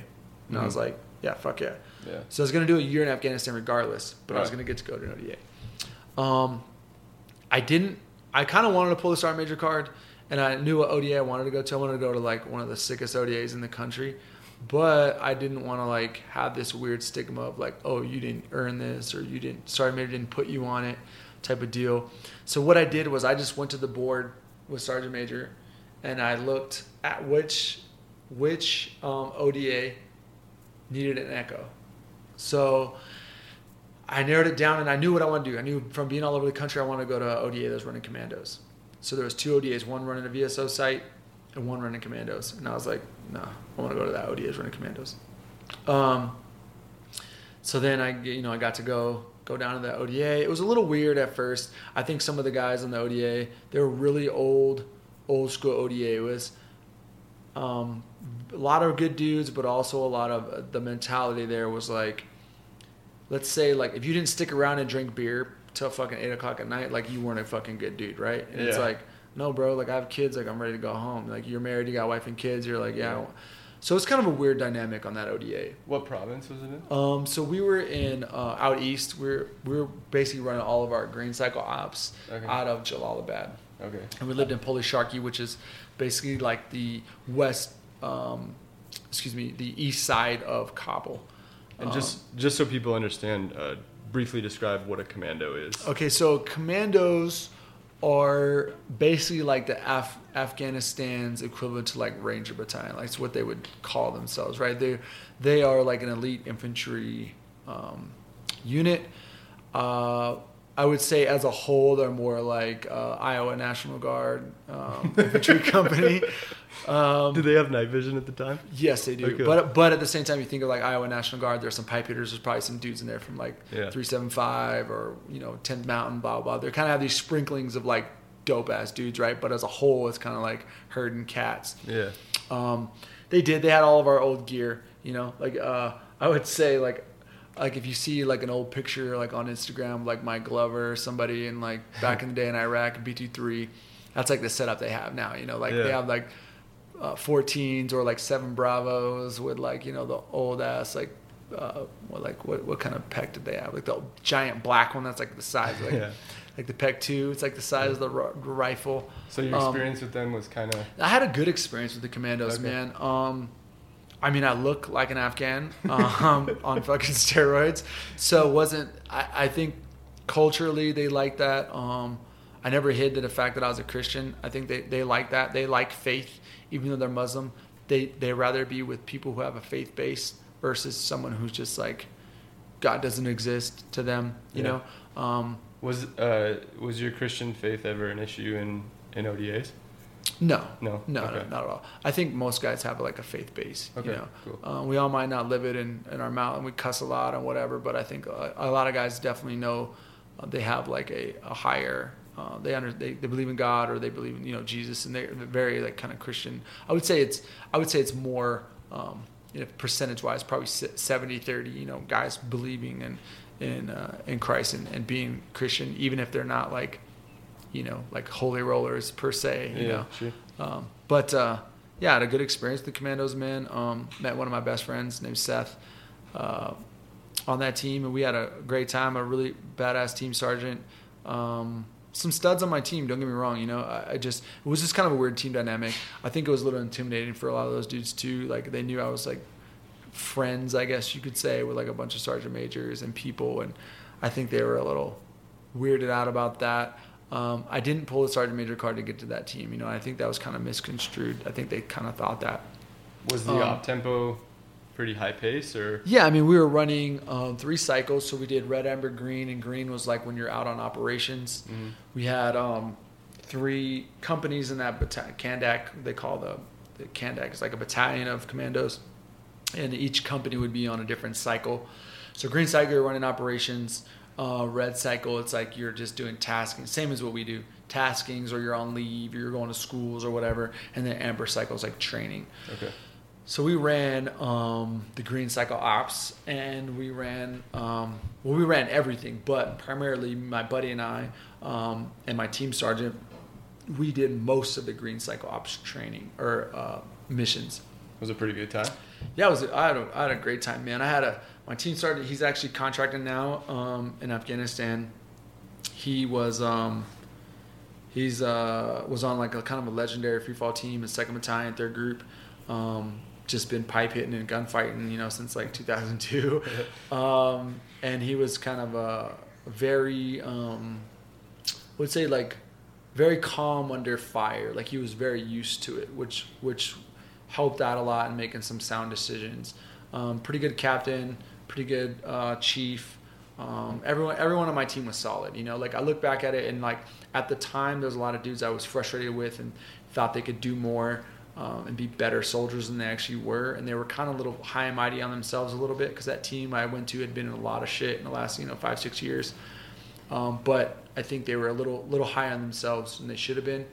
But overall, it was a good experience, you know. What was it like for you going from, I mean, basically a year worth of training, all the schools, and then, you know, the long haul in the Q course, and then, you know, PSD, to all of a sudden you're doing ops in, you know, the eastern part of Afghanistan? Was that a seamless transition? Did everything kind of apply? Yeah, I felt good, man. Yeah. I felt good. I think that I've always had, I don't know if it's just from fighting and kind of like the warrior culture, like my mother being Indian, like my mom used to say all the time, like, today's a good day to die. Like, that's how you should feel when you go into war. Yeah. And that's like an old like warrior saying, and I just took it like that, man. I've always been really aggressive. Okay. Sometimes it got me in trouble, you know, like in a Q course. But I think like guys on my team saw that right away, and they were like, they loved it, you know. They were like, Jesus, like Jeremiah ain't scared of shit, you know, like. Yeah. And I just really lived that, like, every day's a good day to die, and I'd rather just take it to them and just be aggressive as fuck than sit back and be a little hesitant, you know. Sure. So I was always the guy that would be like, yeah, fuck it, I'm taking a squat and I'm fucking flanking, dude. Like, let's get it. Okay. So I mean, I had like I said, I had a really good, I think it was pretty seamless. I think I also brought a lot to the table when it came to like what I was exposed to being in that PSD world, from all the briefings and this and that, and understanding country and understanding how all the dynamics of the politics worked in that country, to how it affects, you know, each province we're going to, and these different things. So I had a really good experience that first year, and group was, you know, entirely in in Afghanistan, which was really cool. Well, was there any negative impacts from spending a year in country like that? No, I thought I was fine. Like, right when I got back, I started training for Best Ranger. I kind of like looked for a partner. I found a dude named Chris Carlson, fucking stud, kind of legendary like dive team guy. Mm-hmm. He ended up being the sergeant major of Key West and dive school. Okay. Me and him trained together, and we did Best Ranger, and took shade a bunch of years off my life. Was it pretty brutal? Oh, it was fucking horrible, man. Yeah. we made some training mistakes. And I think this is like the biggest part that I pull on now, like coaching, like in that tactical or kind of like first responder space as a strength and conditioning coach, is the overuse injuries are so easy to get into with guys. And a lot of guys that are in great shape or you think are studs, they don't make it through a course or don't make it through selection or something. You're like, what the hell happened? A lot of times it's just overuse, which comes from, it could be your running form. It could be the way your over tightness in certain muscles, and then it kind of pulls on this and that, and you're not taking care of yourself properly. And 2014 is when I did Best Ranger, and that's kind of before the whole like foam rolling and mobility and like all this crazy gadgets, and everyone knows about yoga and all this stuff now. Right. So we had some overuse issues, both of us going in, and I ended up tearing a tendon in my foot. So we didn't perform as well as we wanted to. But I pull from that a lot, now as a coach, and I think it was a great experience. I had a lot of, it was the first time in my life I ever failed at something. Okay. Like for me, like not winning is failing. Yeah. And I think that like it was very humbling for me to be in that position and be injured and have to be like, fuck dude, like I'm not that guy. Like I'm not it.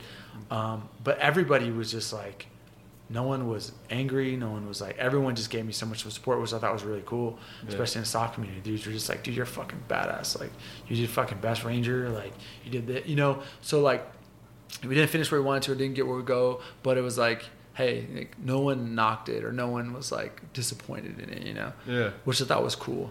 And then right after Best Ranger, I had like a workup to go to deployment again in Afghanistan, and basically they brought a guy. It was kind of like when 4th battalions were transitioning out of being a regular battalion into what they are now, and we had another guy that was at E7 that came to my team, and he had been on like 3 ODAs in 4th battalion because of like not anything bad he did, but like he went to a team and they were like supposed to go to Afghanistan, but they didn't, and they asked for volunteers for another team that was going to Afghanistan, so he transferred, and then they didn't end up going, so then they disbanded 4th Battalion, so now he's on our team. He's another Echo, E7, 18 Echo, used to be an RI, he's a fucking stud.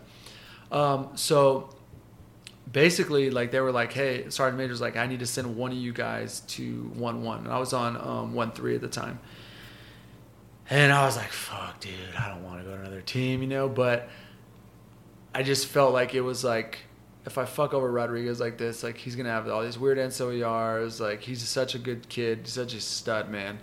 I'll do it. Like I wasn't on that. I was training for Best Ranger, and I really wasn't on that team for, a couple months, basically just to train. So I was like, yeah, that's no problem.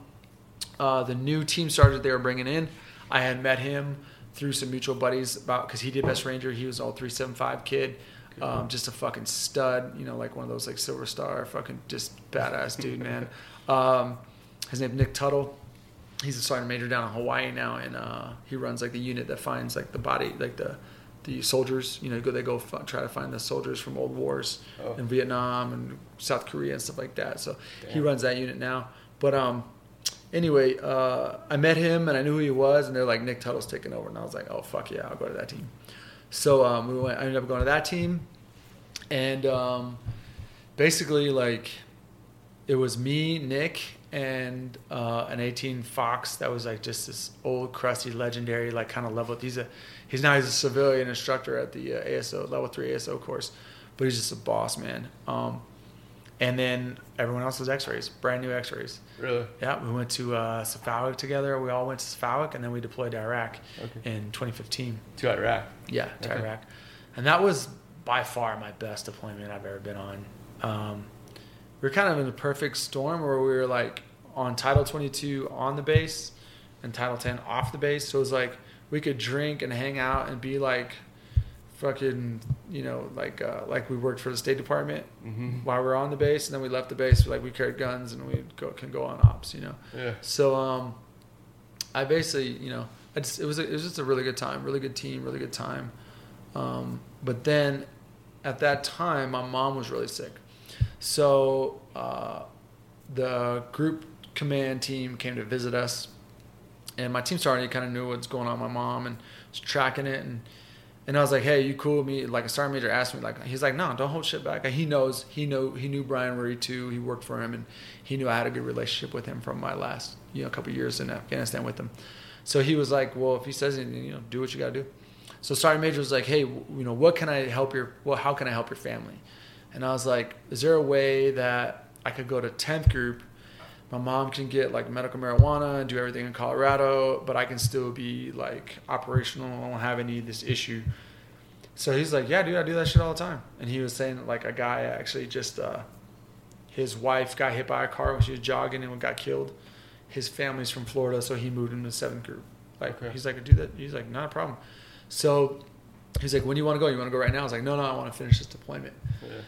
So I was literally on like 3 emails between like him, the 10th group sergeant major, and like the 1st Special Forces command sergeant major. Like, hey, I got a dude, needs to change, blah, blah, he's a stud. That's kind of the email. And then the last email was like S1 cut him his orders. So that's how I ended up switching from 3rd group to 10th group. Okay. Yeah. Cool. So when you got to Colorado, was CBD on your radar yet? For your mom anyway? For my mom, I would say not necessarily CBD. We were just like, hey, medical marijuana itself. Because for pain killers and stuff, it was like my mom did the best on marijuana versus if she was trying to take a bunch of other pain meds. Yeah. And really, my mom had rheumatoid arthritis and she's been in her like mid 30s. And if you watch like the commercials on like Humira or whatever, they always end with like, immune system shit, right? And it's like all these warnings, and it's terrible for you, man. Like my mother's immune system was just destroyed from being on drugs for rheumatism, for rheumatoid arthritis, where she got to the point where like she was getting every autoimmune disorder you could think of. Like she had Guillain-Barré disease, she had lupus. It was just this onslaught of just like her immune system was just so screwed. So we didn't necessarily look at like CBD yet. It was more just like marijuana. Once we got into Colorado itself, then it was like, you see CBD, you see marijuana, you see what's going on. So I think that's kind of the start for me when it comes to CBD and marijuana.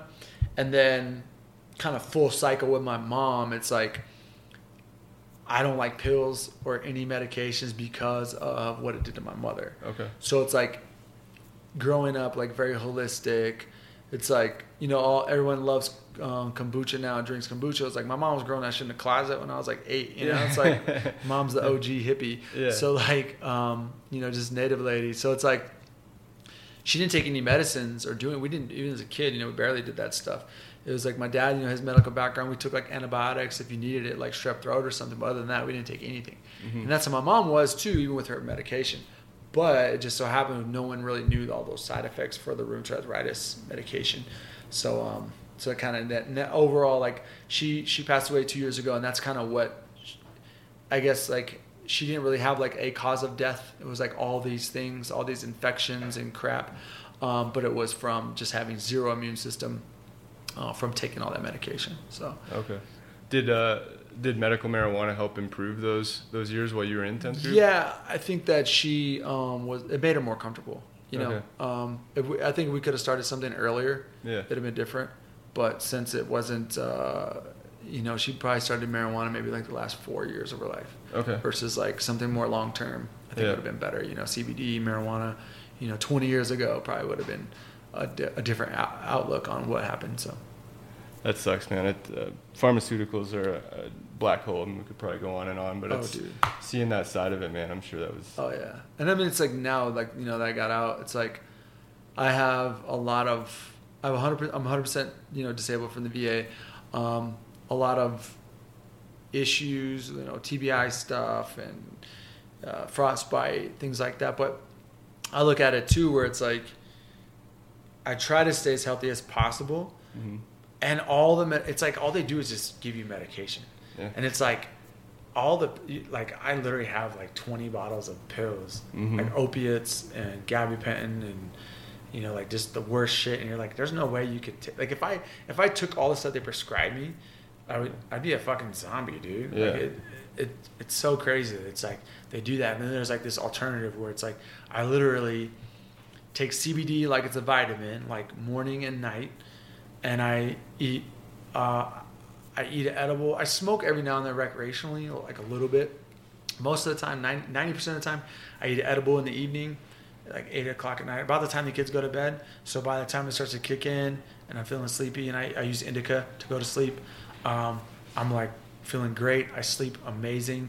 I don't have like all these sleep issues and up at night and all the crazy stuff I had before when I was in the Army, you know, not able to use marijuana and CBD like that. So I've just seen like an amazing difference in myself, my own body, you know, being almost 40 years old and having the career I had and how hard it was on my body, but still being able to run like, you know, 50 to 100 miles a week and like skiing and just having a blast with my kids and just being able to not be completely broken, you know? Yeah. How long have you been on that dose of the combination between the two? So when I started terminal leave, I started basically like I'd already been using broad spectrum CBD with like THC free stuff. Yeah. Terminal leave, I started full spectrum. Okay. And then like the day I got out of the Army, I just, you know, did like the smokers, you know, like I probably spent like a week just getting blazed. Yeah. So just to have fun with it, you know, just kind of experiment with like what types of different strains, or do I like edibles better, do I like smoking better, whatever. And ever since then, you know, since January, I've basically just been like, I really like the edible, like the body high that it gives you. I almost think it's almost like cheating, like as an athlete taking CBD and using marijuana. It's like my body recovers so fast now. Yeah. Like how sore I am, or like aches and pains. Like I use it for pain management. I use it for inflammation. Just kind of this all-encompassing like overall health, you know, that it's given me. Is just phenomenal, man. Like I can't even explain like how amazing it is. It's definitely life-changing. Like I've always been able to be in good shape and ruck and run and compete and do things, do ski races or what have you. But now, I mean, I feel so much more confident in my abilities. I don't have to take Motrin or baby myself and be worried about all this overuse stuff. Yeah. I just stretch properly and yoga and ice baths and sauna and stuff and CBD, man, marijuana. When you were getting out, had you had experiences seeing other dudes get out and sort of, you know, go down quick or take that leap off that cliff? Were you conscious of getting out and the mindset and the body and all that stuff? Yeah, man. I knew there was gonna be a big gap in like stimulus. You know, not being on ODA, not being a team sergeant, not being, you know, like just all the things, be around the dudes, you know, having like this coping mechanism for what's going on around you. So I knew going into that, one of the ways I cope with a lot of things that I like to do those, like I'll just get out and run, you know, like 30 miles, or I'll just go do something where it's like, I like to put my head and my body in a space that like hurts, like it sucks. Yeah. And those kind of things just make me feel like I'm good, like I'm alive, everything's fine. I like to do hard things. And I don't know, I think that's just kind of one of the ways I cope. I've been in like really, really fortunate situations where like starting prior to me getting out with the Green Beret Foundation, I reached out to them and I got a briefing. They came and kind of helped with medical, and I reached out to them and they helped me with like all my medical stuff, transitioning and saying like, hey, this injury here is when you're 50, like you could be like fucked up from this forever. Yeah. So like when you go to the VA, these are the things that we need to talk about. Humble yourself. Don't be like, oh yeah, I'm fine. Like you're not fine, bro. Like you did this to your ankle, your neck, you broke your neck, you did this, you did that. So it's like, okay, well, I need to, you know, take care of my body and be in that space. So I was already kind of like, sweet, Green Beret Foundation helped me out so much. I was able to kind of like have people around me that did that. Where I felt, you know, fine.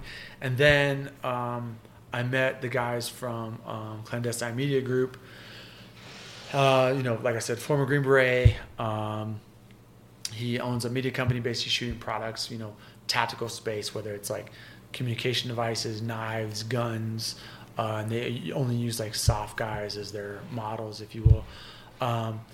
Though all those guys is like when I'm out with them and being around them, it's like being on ODA again. Okay. You know, they're taking pictures and photography or making videos and stuff, but it's just the same type of environment. where you have a bunch of soft dudes just interacting, talking shit, and having fun. And we're shooting on the range, you know, or they're videoing us, you know, doing drills or moving through a house, or I get to interact with like SWAT cops or regular police officers come and we do things together. So I think it's been those people itself, just the guys from Clandestine and the kind of the family outside of family that I met through them has helped me cope as well, and being around good people, solid dudes that get it, that understand, that let me be stupid and talk shit and you know, tell stupid stories and shit. So we have a really good time. And I think that's helped out a lot. Before we move on to anything else, what CBD do you use? Oh, I use Uncanna. Okay. Yeah. What kind of drew you to them, or what makes their product a little bit different? Because, I mean, you can go into a gas station and you can see this little bottle of CBD, For sure. right? And some people, and it's not that they're dumb or anything, but they see $24.99 and they're like, oh, I could get CBD here for $20, but when I look on Uncanna's website, it's $150. Yeah. And, you know, a lot of people don't understand that difference. Yeah. So I think the big thing about Uncanna itself was just kind of how I kind of like ran into Kobe and his wife, and you know, sat down and talked to them, and it basically was like I always wanted to be that guy who's like a pay it forward kind of guy. Yeah. And the veteran community, as soon as I talked to him and just what he was doing, he shared his story about where he was at after transitioning and like why he was in and like the things he dealt with. And I've never dealt with like a mental, you know, like no PTSD. Like I'm very fortunate. I don't have a bunch of kind of that mental side of things, right? I do know I'm hard to get along with. I have like all the other kind of weird things that go along with, you know, with anxiety and just kind of that op tempo, you know, and the kind of A-type personality that I think kind of drives everyone to that job field, right? Or makes you good at that job field. So it was basically like, well, I looked at the CBD that was out there and it was like, everything was like really overpriced or way underpriced. Right. Mm-hmm. And then I was like, for me, I was like, well, what's the difference? And I kind of did my own research, and a lot of that research was just going through the Uncanna website. It's like, you can go to like a competitor's website and they don't tell you shit about CBD. Whereas I go to Uncanna's and it's like, you could stay on that website for hours, just like reading about, you know, this scientist, this doctor, this, like, and it's actual facts. It's not like we think this or maybe so. And then it shows, like, you can see exactly where he's getting his CBD from, like where it's grown from, just the transparency in that. And then being a veteran-owned business, if you go to like that $24.99 stuff at you know 7-Eleven, like they might not even have a website. If they do, it's like it's just like it doesn't say anything. So I think it was just that, like, knowing what I was putting into my body, I wanted to take part in a company that was like, and I was like, wow, this is really dope. Not only is it veteran owned, but like this dude, they know what the fuck they're talking about. Yeah. So then I tried their supplements. I tried the CBD. I just have phenomenal results with it, you know, way better than the, like, I think we were buying like some bullshit gummies, you know, from Amazon or something. And just had a crazy different experience with it, and was like, wow, I'm sleeping better, like less anxiety, I'm not edgy, I'm not fucking like want to punch everybody in the face. Like it was just immediate kind of like just that. The biggest thing was like sleeping, right? So I was like, okay, cool. And then I started comparing prices to something that may be equivalent, and it's like Uncanna is still like $100 cheaper than like, you know, the I don't want to say their names, but there's a bunch of companies, and it's like now with social media space and everything else, it's like there's all these athletes like promoting CBD, right? It's like, yeah, well, you'll promote anything that someone pays you to promote. Yeah. You know what I mean? So I don't know if those CBDs work or whatever, but I know their price points are really expensive. And I know that Kobe does so much for the veteran community, for the law enforcement community, trying to just introduce CBD to the public and make it where it's not the devil's lettuce, or make it where it's like, hey, this is a like an all natural supplement that actually helps people. And then again, just the amount of research and the amount of facts that's available to you when you look at the Uncanna website, or you listen to a podcast with Kobe, or you read something he posts or whatever. It's a night and day difference between other CBD companies. And then I think just being proud of that, you know, like then how quick it changed me. And I was on all this medication before. Like I was on so much shit, and now I'm not on anything. Yeah. And that's fucking awesome, dude. It's crazy. And then like, and then just how it works, like the CBD salve, that Uncana salve. It's like if you never use it, and I tell people I'm like it's magic.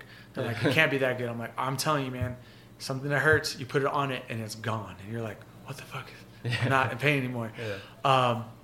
And now, like, you know, I'm an athlete for Uncana, which I'm super stoked and proud to do, to just grind and try to. I'm not even a badass athlete, man. I'm just try hard. Yeah.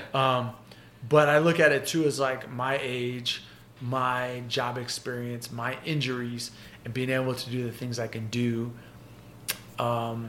in the ski racing world or running world, or just kind of adventures in general. You know, I'm a professional hunting guide, so it's like just to be my age, you know, 40 years old, and have the career I did with the injuries I've had, and now be able to compete at the level I am. That's completely 100% due to the fact that, like, yes, I train smart and I take care of my body, but I'm taking care of my body through using CBD and eating healthy and all, kind of a all-encompassing factors into that. But the biggest one is definitely the CBD. Yeah, and he actually has a lot of information too. If you are still active or you're on a law enforcement agency, he can point you to the right product.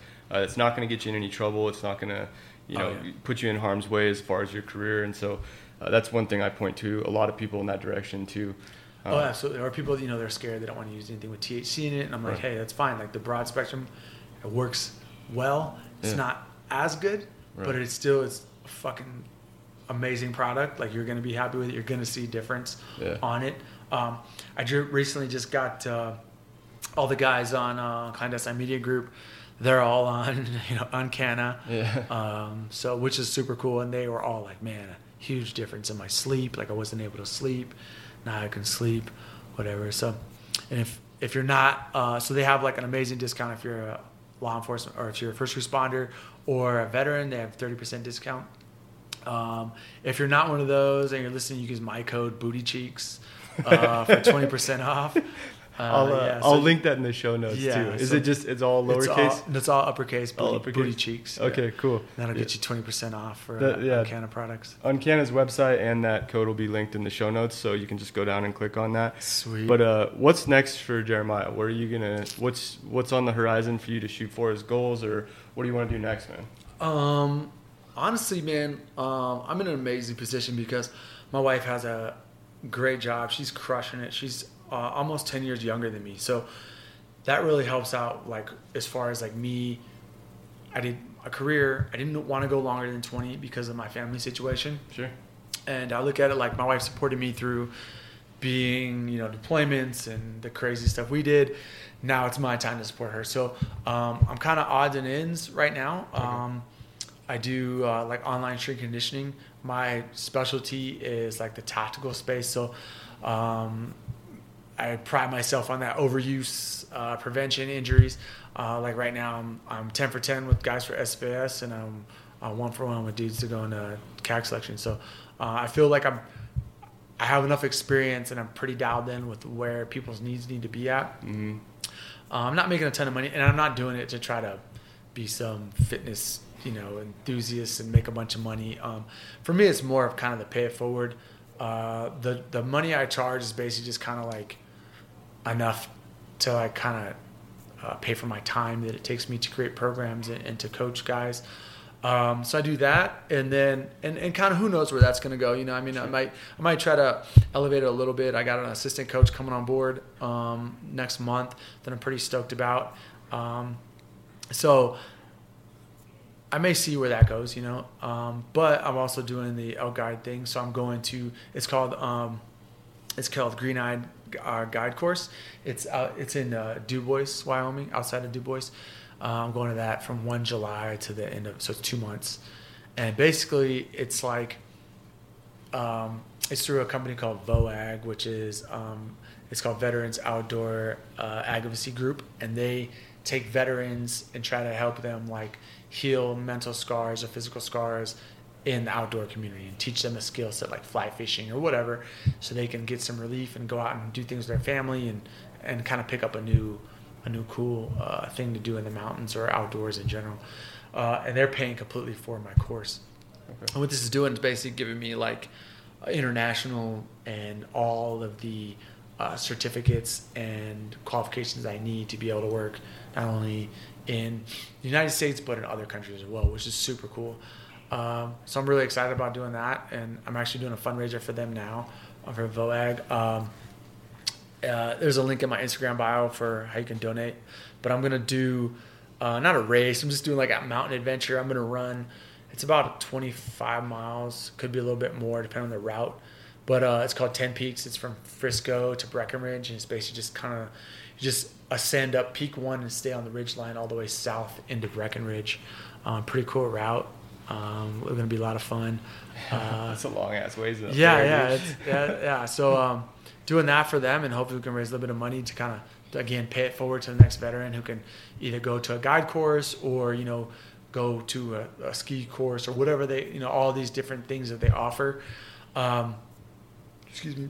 So I'm stoked about that. And like the biggest thing for me now is I've been able to be in positions to do fundraiser events. And when I say I'm an athlete, I think I use that term loosely. I'm not a professional athlete by any means, but I do want people to know my name when I go to races, Yeah. So trying hard, trying to compete.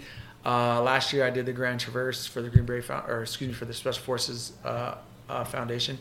And this year I was supposed to do it for the Green Beret Foundation, and obviously kind of COVID and all the other stuff canceled a bunch of races, and that's a 40-mile backcountry ski race. So it's point to point from Crested Butte to Aspen, and that's like my passion now. I love that sport of ski mountaineering, and ski mo racing. So I'm gonna try to really push hard this year. My workout plan is basically like I'm going to this guide course. I'll be in the mountains the whole time, humping around and maneuvering out there. So, I'll stay in shape doing that, and then basically go right into hunting season and then right into ski racing season. So I think I have a pretty good workup plan to be able to get really competitive and in that ski racing world. And we'll see what happens on this year at the next Grand Traverse. I'm hoping it doesn't get canceled again. I'm sure you're gonna crush it. But when did you sign out on terminal leave? In October of 2019. So what's it been like, man, with all this crazy shit happening? Like your first year as a civilian, is it discouraging? Is it not that big of a deal to you? I'm not gonna say it's not a big deal. I look at my time in the military, and I think it's kind of like two sides to this subject. So like first off, COVID, I think like if we address that, I think that it's a lot of fear mongering, and like in the very beginning, like people were scared and we needed to shut down, and we figured these things out, right? And then I'm not a super political guy, but I look at it like our country is so divisive right now. It's like if you're a Republican, they like think you're racist and this and that. If you're a Democrat, it's like it's just so weird. And it's like most people in our society are like right in the middle, and they lean a little bit left, a little bit right, depending on like social ideas, right? Like, yeah, I'm a Christian and I feel that I'm more conservative, but like I also don't care what you do. Like run with scissors, bro. Yeah. You want to get married to a dude? Like do your thing. I don't care. Yeah. Yeah. So it's like that's something you have to live with. Like me and my faith, like I'm not living with that. Like I'm not doing those decisions. You want to get an abortion? Like you have to live with that abortion, not me. So I look at it like that. So I'm not necessarily like on this ultra right or like just very liberal stuff. I think both ends of the spectrum have these weird nuances where it's like safe spaces are really weird and we're getting really weak as society. But then on the other side, it's like you on your farm with all your guns, like you don't get city life and you don't understand the nuances and dynamics of lots of culture in a small space, right? So with the COVID thing, I look at the media as just like this stoking the fire and this outrage because the media is like dominated by left wing, obviously. And then it's like they just want the president to fail, which I look at as like, no matter who the president is, like why would you want the president to fail? Like, and that means we're setting up our country for something negative. So whether it's Obama or Trump or whoever, like, we should be supportive of them. And I think that a lot of just the fake news, I would say, like a good term, like it is fake. Like you're just receiving all this information. You don't know what's right, what's wrong. Things don't make sense. Yeah. Like with COVID, where it's like, okay, so you're telling me this plexiglass is between me and the guy, the cashier is checking me out for all my groceries, but she's touching all the groceries. And like, I can take them all home, but like I have to wear a mask on this. It's just really weird. And there's no information about taking care of your immune system or what is right. One person says, be outside. The next one says no. And then all of a sudden, New York City's all fucked up because everyone's inside. Like I think there's just not enough proper information. And instead of fear mongering, and when you look at statistics, it's like, all right, man, we shut the country down for a disease that kills, 0.2% of the population, and the average age of death for COVID is 84. Like, okay. I'm also on the other side of that. I'm also Native. So it's like, I know that my brothers and sisters in the Navajo Indian Reservation got hit so hard. There's places with no running water there. Obviously, like alcoholism and obesity and all the underlying factors have a thing to play, especially in the Native American community. Indians, a lot of them, just don't have, very poor. They don't take care of themselves, a lot of alcoholism. So it's going to affect it more there. Mm-hmm. So I'm not saying the disease is fake. But the other side, to me, it's like, it is fake. It's like, it's over, open everything back up. Right. Like, whatever, we're fine. And then going right into like COVID to like what's going on now, it's like my thing when I try to tell people is that perception's reality. Mm-hmm. So if your perception on something is one way and my perception's the other way, there's two different realities there. Yeah. My fighting position is different from your fighting position. What you see and what enemy you're engaging in your fighting position may not be what I see and I'm engaging from my position. So I look at it as like, it's hard because a lot of people, and when I say a lot of people, I would say people that aren't black, right? I'll just kind of go and dive down that one. That aren't black, it's easy to pull up statistics and say, well, this many cop interactions, like this only certain percentages dying, like more white people are getting killed by cops than black people. And there's a lot of statistics and a lot of like facts that you can say when you outline it, right? So it's easy to say, well, this doesn't make sense. But then if you talk to, and not even like a liberal, I'm talking like Christian, very conservative, black family, they have a different outlook on it. Like they are scared of the police at times and they do have this outlook. So it's hard to like bring all these facts to light and say these things when I think both sides need to come together and find their common ground. And that common ground is, yes, the black community needs to do more for the black community. Like we don't have Martin Luther Kings anymore. We don't have, it's like, who are we looking up to? Mm-hmm. And there is some responsibilities to go there, like Black Lives Matter, but I also agree with like what's going on in Chicago or Baltimore or St. Louis. And all these kids are dying from gangs and all this other stuff, but no one's really shedding light on that.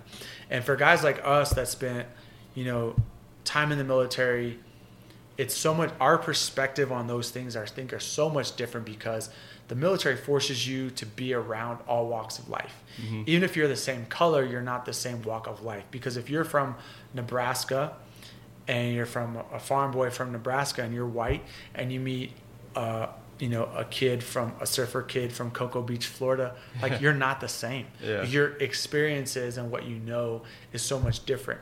And the military is so cool because to me, that's like my America. And that's where I think like America needs to be at. And I'm not saying that racism doesn't exist in the military and guys haven't had their share of, shitty jokes or whatever, Yeah. But it also allows you to experience different walks of life and have like just the coolest of buddies and friends of people that if you just stayed in Nebraska, you would never meet, this like weird black dude from the Bronx that raps all the time and makes up songs and you're like, what? And you just have these cool, funny stories and relationships with people. So I think like America needs to be more like how the military is. Not saying it's perfect at all. No. But again, like not condoning like rioting or the craziness. But I also look at it like if you perceive that cops are out to get you and these other things, there has to be some kind of reality to that. Mm-hmm. At the same time, when you look at numbers and facts, and you're like, actually, no, most cops are doing the right thing and trying to be, you know, they're all their fathers, their husbands, their wives, their mothers, you know, like I think the vast majority are very good in their community. They love their city, they love their community, and then you just have a couple bad apples, and it definitely makes this dynamic and nuance. And not to be conspiracy theory, but like what's going on in the news, it's like the media again fuels the fire. They don't talk about.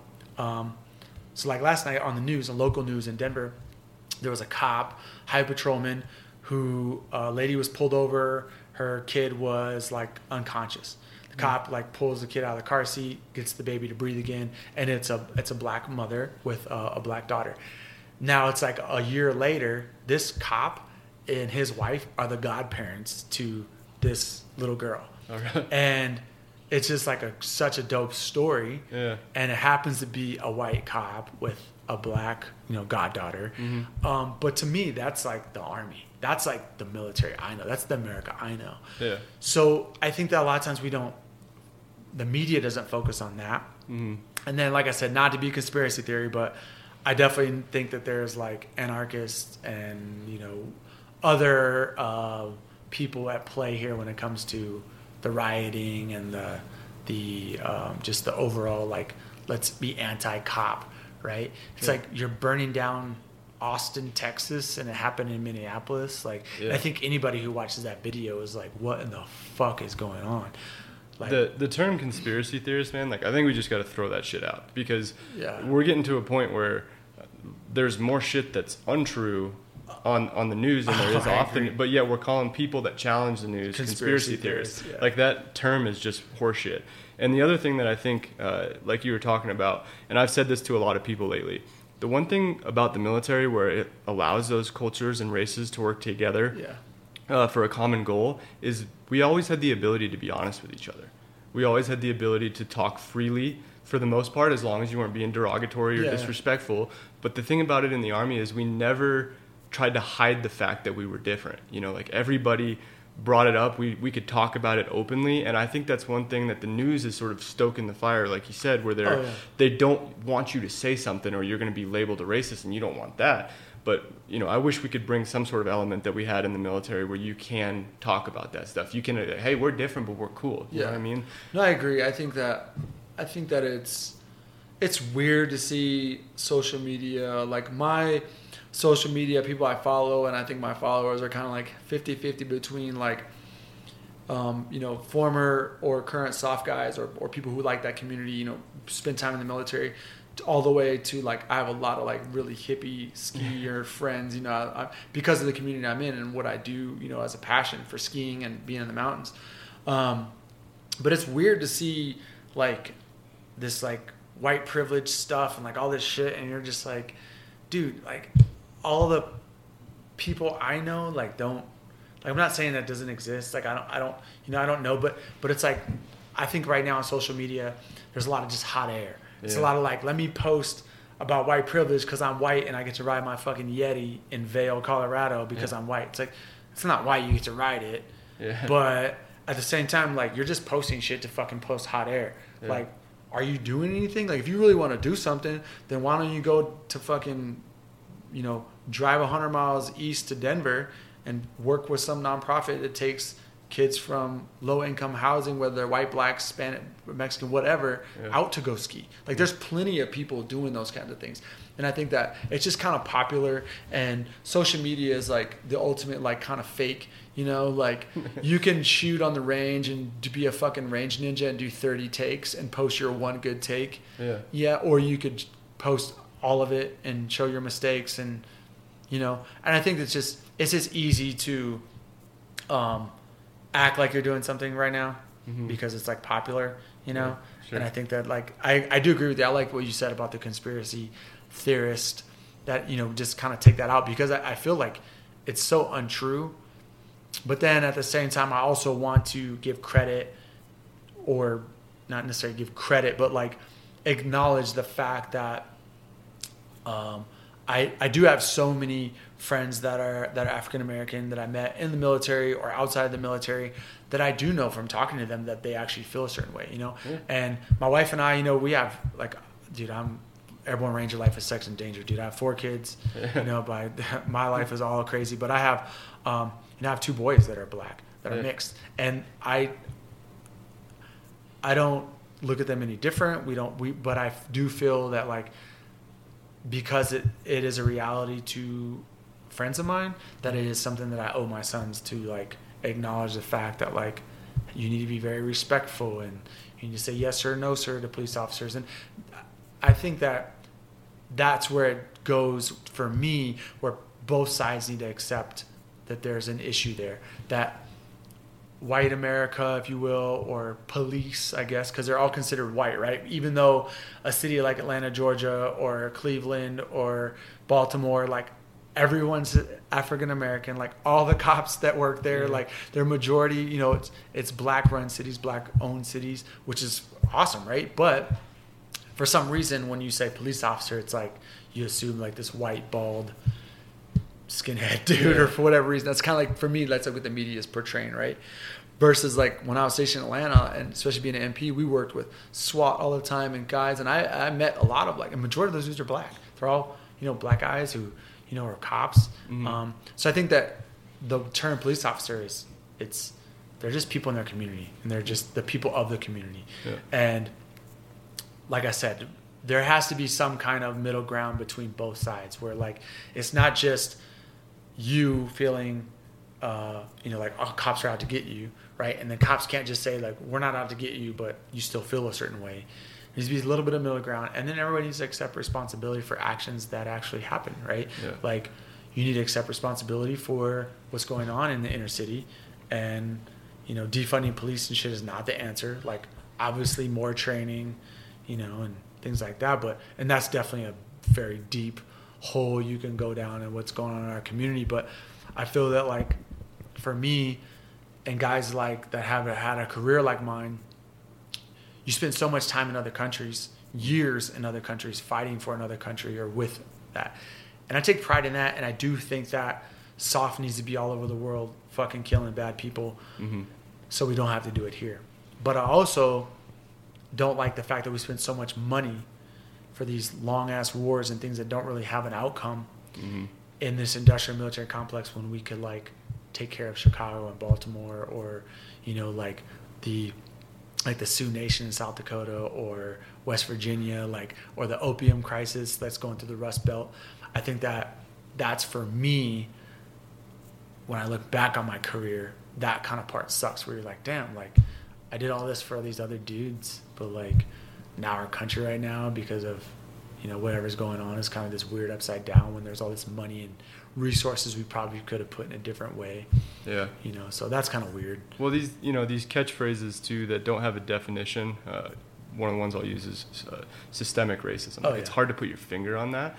And so it allows social media to just pump that hot air with these undefined words. As far as like domestic versus international operations, I mean, I could go down that rabbit hole for hours on end about, you know, all the shit we waste over there versus what we could be doing over here. And you know, maybe we're feeling the effects of that now. You know, maybe we're starting to, you know, reap a little bit of that reward that we didn't put the time and investment and resources here that we did internationally. And now look, we can't, you know, it's almost it's getting to the point where it's out of control. But I was thinking about it on my drive over here, man. Your first year as a civilian has been a wacky one. Oh yeah, for sure. It's definitely been weird, man. But it's been fun. I mean, I think COVID stuff, kind of being in lockdown. I mean, I don't know. Like, everything happened for a reason. Like, I think, like, especially with kind of the internet coaching, and I already had athletes and I was coaching before, and then it made me a better coach, because I had, like, let's say if you're one of my athletes and you're paying me money to write your program and help you, now all of a sudden you don't have access to a gym. So I'm like, well, what do you have at your house? I'm like, go find a big ass rock. You got a rucksack, you got a big rock, you got this, you got that. So it helped me, excuse me, as a coach, for sure. And then, family time with the kids and Yeah. basically I was a homeschool teacher, I had, my son, helping him with his schoolwork and doing everything on the computer.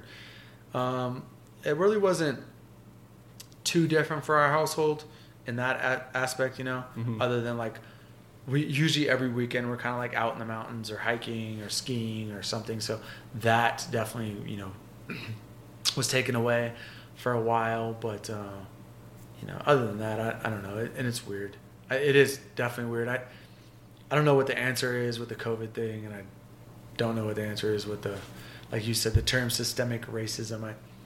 I like to think that what I know in my background in the military is what America really is. Mm-hmm. And that there's these like fringes of hot air and smoke being pushed by the media to make it a little more than it is. The only thing I do say is that I think that there definitely has to be a middle ground, and both sides need to accept the fact that like both sides are a little bit right. Sure. Like you're a little bit right on your facts and you're a little bit right on your perception of police. Like otherwise you wouldn't feel that way. And we need to find out where that education is coming from. What kind of education, where are they getting this anti-police sentiment? Mm-hmm. And where is middle class America getting this like pro-police sentiment? And I think that needs to kind of be, I look at it not as like a racial thing, honestly. I think from being in other countries and being in the military, like I said, for us, I just think like being around another race is just normal. Yeah. But I look at it more as like social economics. Yeah. I look at like, if you're poor, you're not getting the same thing as rich people get.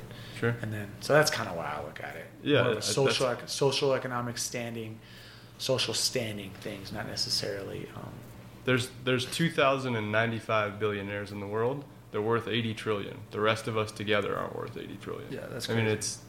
the socioeconomic thing is a real issue, and it's obviously not going to be brought up. But if I could preach two messages, and I think I learned them both in the Army. The first one is two things can be true at once. Yeah. Two sides of the argument Yes. can both be right. Yes. And then the second thing is that disagreement doesn't mean hatred. You don't have to hate somebody because you disagree. And I think if everyone would just take the approach on both those things, we'd probably be in a lot better place. Oh, absolutely. I 100% agree with that. And it's kind of what I was trying to say. I'm not very articulate. I'm a strong ranger. You're pretty articulate, man. But I'm looking forward to see what your career goes like for being out in the civilian world and you pushing CBD, man. I think that's so dope. Yeah. I think guys like you are going to help crush the stigma, because like you said, there's lots of people out there that think that they're going to be running naked in the street if they take CBD, and Yeah, I have those questions all the time. Like people will ask me, if I take this, will I? I don't want to be like, I don't like how weed makes me hallucinate or makes me. I'm like, dude, it doesn't do any. Like, you won't. And I think it's kind of like the placebo effect. Sometimes people are like, oh, I'm so relaxed, and I'm like, I gave you water pills, bro. Chill out. Like, you know what I mean? So I think that it definitely is a little bit of a stigma. Being in Colorado, and for you here in Wyoming, you're so close to Colorado, I think that there's like a difference in the way marijuana products are viewed in different states versus the way they're viewed in other states. Yeah. I know that I have a buddy that works for one of the agencies, and they allow them to use CBD now. Okay. Just recently, but basically, like the shit from their boss was like, "Hey, you piss hot, like it's still on you. Yeah. You need to be so." Because right now DOD is like 0 CBD period, so you're not supposed to even take broad spectrum, which has 0 THC. There's nothing in it like at all. So I think that definitely needs to change, and I think that. I'll do whatever I can to try and that's why sometimes like on Instagram or whatever, I'll try to post like show my medications or talk about it, because like I just know that there's dudes that are in such a bad place right now. And a lot of that, and going back on my mother and then my injuries and seeing the amount of medication I've been given for injuries that aren't even like, to me, like you don't even rate on the fucking spectrum as shit dudes are dealing with. And they're taking all this crap. And I'm like, well, it killed my mom, and I stopped taking all meds and only use CBD and marijuana, and I'm like normal. Yeah. So there has to be some kind of like, what can I do to help the next dude out? And even if it's just a guy getting out of the military and he's like sees what I post or podcast or whatever, and it's like, oh shit, like this dude did it, let me try it. Yeah. And I always think like, if you just try it, and you will see the giant difference in quality of life and what it does for you. And we're probably on, this weird track as a society of like making marijuana legal, trying to figure out CBD. But of course, obviously the DOD always has a knee-jerk reaction to everything, right? And it's like, all CBD, never, no way, like Controlled substance. And it's like, okay, but I can drink my face off. Yeah. And everybody knows the suicide numbers, and part of that to me, that's on the DOD too. Like these are your guys that this is happening to, and you still got to do the work. I think sometimes that gets lost on people too. Yeah. You gotta do the work to live healthy, but CBD can help you. The thing that I try and make clear is that you could do the work and take pharmaceuticals, and you could still end up in some shitty spots. Oh yeah, yeah, for sure. And it definitely isn't an end all be all. I think it's like, because for me and the guys I know, like Kobe or like other buddies I know, they're physically fit. They're working out, they're eating clean, they're eating good. Mm-hmm. I don't think I even have any friends or really know people that aren't, that don't do that kind of lifestyle, Yeah. And I just think that that's part of it too. It's not like a one stop. Take CBD, you're good. Like, no, you can't eat like fucking fat ass. Yeah. You can't eat fucking what are those tornadoes from 7-Eleven? And flush it with a Monster. Yeah, exactly. So I definitely think that's part of it, and we definitely have like a caffeine and alcohol culture, nicotine, caffeine, alcohol culture in the military, and there's one of my other buddies was talking to me about it before, and it's like there's no decompression time for guys. Mm-hmm. It's like you come back from deployment, and it's like hours of getting off the plane, you're at a bar drinking a beer. Right. You know what I mean? And that beer tastes amazing, and it's awesome. But at the same time, like, that's accepted in our culture, right? Like the military, you go to balls or you do this, like all the things that we do, we have growlers and grogs and people are hammered drunk, and it's just like, oh, just don't drive. But like no one really cares if you're an alcoholic, like that you're like a functioning alcoholic. That's okay. Yeah. But so I think that, and it's a depressant. So again, suicide rates. I think the military in general needs to do a better job at taking care of its soldiers all the way around. I haven't seen anything on even like social medias for the military, like the Marines, the Army, nothing. Like, like about what's going on right now in our country. Mm-hmm. Like, I feel like, where's your leadership at? Like, you have black soldiers, you have this, you have white soldiers, like you have all these different components. And instead of like posting like every day a message of like unity and representing what the military is and how unified we are regardless of background and diversity, we have people from other countries that become American citizens, and it's just such a cool story with the amount of culture that you have in the military, and they're not showing that. And I think that that's like kind of goes along with like what's going on with the VA system. Like, no one gives a fuck, dude. Yeah. And where's our command at? Where's the Army command at? Where's the Marine Corps command at when they talk about, like what's going on? And I don't think they need to get political, but I think that they owe it to soldiers to show where they stand and how unified we are as a country, as a fighting force. And I just don't see that right now. And I think that is a good segue and way to tie into, CBD and pharmaceuticals and life after the military, and everything's like cookie cutter, like get on this computer and fucking click next, so you can, you know what I mean? Like complete your class. And it's like, no one cares. No one learns from that. Like, it's silly. Like, And I know that's one of Kobe's big missions is to get the VA to, to prescribe CBD when it's needed. And I think that would be a game changer. Oh, for sure. If you took 100 dudes from one unit and set 50 of them to the VA and let them do the normal VA thing, and then sent 50 of them, and all they got was like vitamin D, CBD, and like a stern talking to, I'm sure that the 50 that was in the second group would do much better than the first group. Oh, I believe that. And they know that too. You know, it shouldn't be an uphill battle like it is for them. Well, I think it's just, without getting into a rabbit hole, like bureaucracy, politics, like, you know, politicians being rich off of being politicians. Yeah. I think it's just part of the system. Yeah. It's just part of the system when it comes to the way bureaucracy is built, the way people get rich off of war, and it's just another kind of department of, you know, the industrial military complex. Like big pharma is part of that, because you have guys that go through this career, or they deploy, if they're in for 3 years, you deploy for a year to Afghanistan and you're fucked up, you have this, you have that. Now all of a sudden you're part of that system for the rest of your life. You're dependent on pharmaceuticals, the VA doctors, their fucking system, you know. So I think it's a huge problem, and it's not going to fix itself without like legislation and different things. But I do agree, like CBD and just natural shit is the way to go. Like you don't need to be taking a bunch of crap. There are medications. I'm sure there's guys out there that need certain medications, you know. Yeah. But then again, at the same time, I'm sure there's guys who would do a lot better off without taking all those things and just dealing with neuropathy or headaches or whatever it is, migraines, and just using CBD. And I know you're a humble dude, but I do think that guys like you have the power to change that. Guys see your career, they see what you did, and they're like, well, fuck, if he's cool with it, then you know, I'll give it a shot, or I'll at least listen or look it up.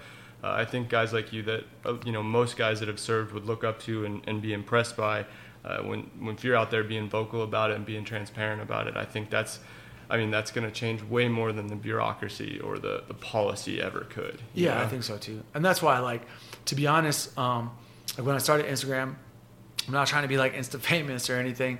I did it because I was doing the fundraiser for the Green Beret Foundation. And I was like, well, shit, I got to try to get, you know, like, how can I get some attention on this? And then with the CBD thing, it's just like, that's what I try to do more, is like just kind of tell my story, or be, like you said, I do know that people look at me, hold me to a higher standard, again, because I have done those things, and I hold myself to that higher standard. So I feel that if I could be the voice for something or help people out in any way, then I'm doing something right. I'm definitely not trying to be like, I don't do a podcast or try to do Instagram posts to like for likes, you know. I do it for, even if like, I don't know, maybe the 50, 60 people that reach out to me about CBD that are using it now because I had a post about it or whatever, like that's my goal. Like I think it's awesome to like get text messages back or DMs back from people who are like, hey, I've been using CBD for a month. You know, I'm like hiking again and riding my mountain bike. Like before I couldn't even like, I wasn't sleeping. Like my back hurt so bad I couldn't even drive. Like just crazy stories that are out there, and like I'm on the receiving end of those, and it's so cool. And I just want to like continue to try to do that and be like, hey man, like it's not gonna ruin your life. You know, like you're not gonna be a drug addict from toking it up a little bit and taking some CBD. Like you're gonna be okay. And CBD kind of has like, I call it like the pre-workout effect. So like sometimes when you buy pre-workout, you'll work out more just because you're like, well, I paid $40 for that, so I better go work out. CBD kind of has that same effect, and like as you're starting to take it, it'll motivate you to get out and find what you're passionate about, or find what you like doing, and that will make everything in your life a little bit easier. Yeah, I agree with that. I like that analogy. Yeah, and you know, I think you finding new passions too. I think people being able to follow your story this close to you getting out to how you sort of navigate this, or what you get into or what you don't get into. I think that helps too. So, you know, your account is not about likes or about clout or any of that shit. You know, I think it's about spreading a message. And oh yeah, absolutely. And that's why you were like, oh, you come to. I'm like, dude, I saw the guys on the podcast, like listen to them. I'm like, bro, I'm not a shooter like that. Like I'm like this hippie fucking savage dude, like weirdly savagely kind of hippie, but also like you have kind of stonery, kind of hippie, kind of savage, kind of kind of like guns. Yeah. So. But your operational, experience that puts you right in line with anybody else that's been on the podcast. And I'm being blatantly honest. I don't do this podcast to make people better shooters. I do it to improve their lives. And I just happen to cater to a little bit of the shooting community, but I also want to see that change a little bit. Yeah. I want to expand a little bit, and so this podcast is probably one of the most different than any of the other ones. But that's what I was after. That's what I wanted to do because, like I said, man, your resume gives you credibility that not everybody else has, and I like what you're doing. What we do share is we're trying to, have a positive impact on other people's lives, and that's, to me, that's the only thing that really matters. Oh yeah, for sure. Yeah, I love it, dude. And like I said, it's being kind of new to the social media space is kind of weird. It's like all the stuff that's out there, like things people say, or like people get butthurt over like comments or posts or memes or. Oh man, it's so weird. This is your first podcast, right? No, I've done another podcast before. Have you? Okay. Yeah. I was gonna say, well, wait for that because like a year from now, somebody will be like, "Hey, you remember on CJ's podcast when you said this?" And you'll be like, "No, sure, I don't." I don't know, dude. I don't know. Well, I think that like something I think that people don't acknowledge enough is that like. When you're 30, you're not the same person you were when you're 20. Not even close. When you're 35, you're not the same person you were when you're 30. Mm-hmm. And it's just like as people grow through experiences in life and become more mature, it's just so different. And I think that sometimes people just don't take in the fact that like that's the case. That like what a 20-year-old kid said or what you did when you were 20 doesn't make you forever. It doesn't mean that's the type of person you had, or the type of attitude you had. And like, I'm glad that like mental health is becoming like a topic in our country just in general, not even with veterans, but like just kind of in general, because there's a lot of people who struggle with mental health issues, but don't really know that it's a mental health issue. Even if it's just anxiety, like sure. Even if you're just the dude who like feels like if this is probably most soldiers, right? Like, you go to work every day, you fucking crush it, go to PT, you're doing everything you're supposed to do right. But at night or when you're driving to work or whatever, you feel like you're going to get in trouble for something. Mm-hmm. Like you're like, oh shit, like this or that, or you're worried about like, oh, I'm one of the safeties at this range, or this is my training event. And you're just fucking 100 miles an hour. Mm-hmm. And people don't acknowledge that. That's normal. Yeah. You know what I mean? That's normal shit. So I think that CBD for me is another way to like, kind of combat some of that. Mm-hmm. And it's also like people just don't acknowledge the fact in our society enough that when you're younger, you're not the same person you are when you're older, and as you grow, use those experiences and things like that. So I just see that on social media so much, where it's like people just kind of attacking somebody for their opinion on something, when it's like, would you hang out with that person? Like, that dude's 23. Yeah. Like, I don't even know if I know anybody who's 23. Yeah. My daughter's 21, so maybe her boyfriend, I don't know. Yeah. But like, I just look at it kind of like that. Like, who's it coming from? What's going on? Yeah. And then the other thing I've noticed with social media is that like sometimes people get instant clout, and I hate that shit.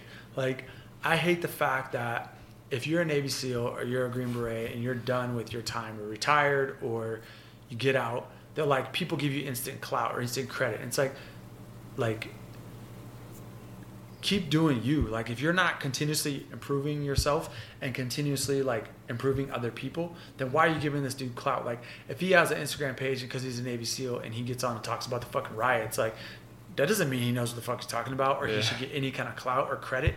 Like, he could be a piece of shit. Yeah. Just because he's a Navy SEAL or just because he's a Green Beret doesn't mean he gets instant clout. And I think that that's like what I try to show is like, yeah, I say like I'm a retired Green Beret, but like on my Instagram, but I also try to do something every day to like, even if it's just like a little something in my story about me running or something. And I get like people being like, dude, you motivate me so much. Like, just go run, whatever. And I'm like, yeah, thanks, man. Like, that's what I try to do. And I'm weird. Like, I barely took any pictures the entire time I was in the military. Yeah. I almost kind of like, fuck, dude, I should have took more pictures, you know? Like, I don't have any memories. Yeah. But I'm also kind of real hippie about it too. Like when I go to the mountains or do something, I'm just like, I'm not taking pictures of this or videotaping it. I'm just like, just enjoying it, dude. Just being myself. Being in the moment is something that is lost on us. For sure. And you know, one thing that drew me to podcasts and still does is most of the visual social medias omit the negative. And it's not for sure. And it's not a malicious thing, right? Like, I'm not trying to point the finger at anybody for being narcissistic. My Instagram's the same fucking way. It's a bunch of cool stuff. Yeah, you know, exactly. That's just what you do. Yeah. It's the cool part of my life.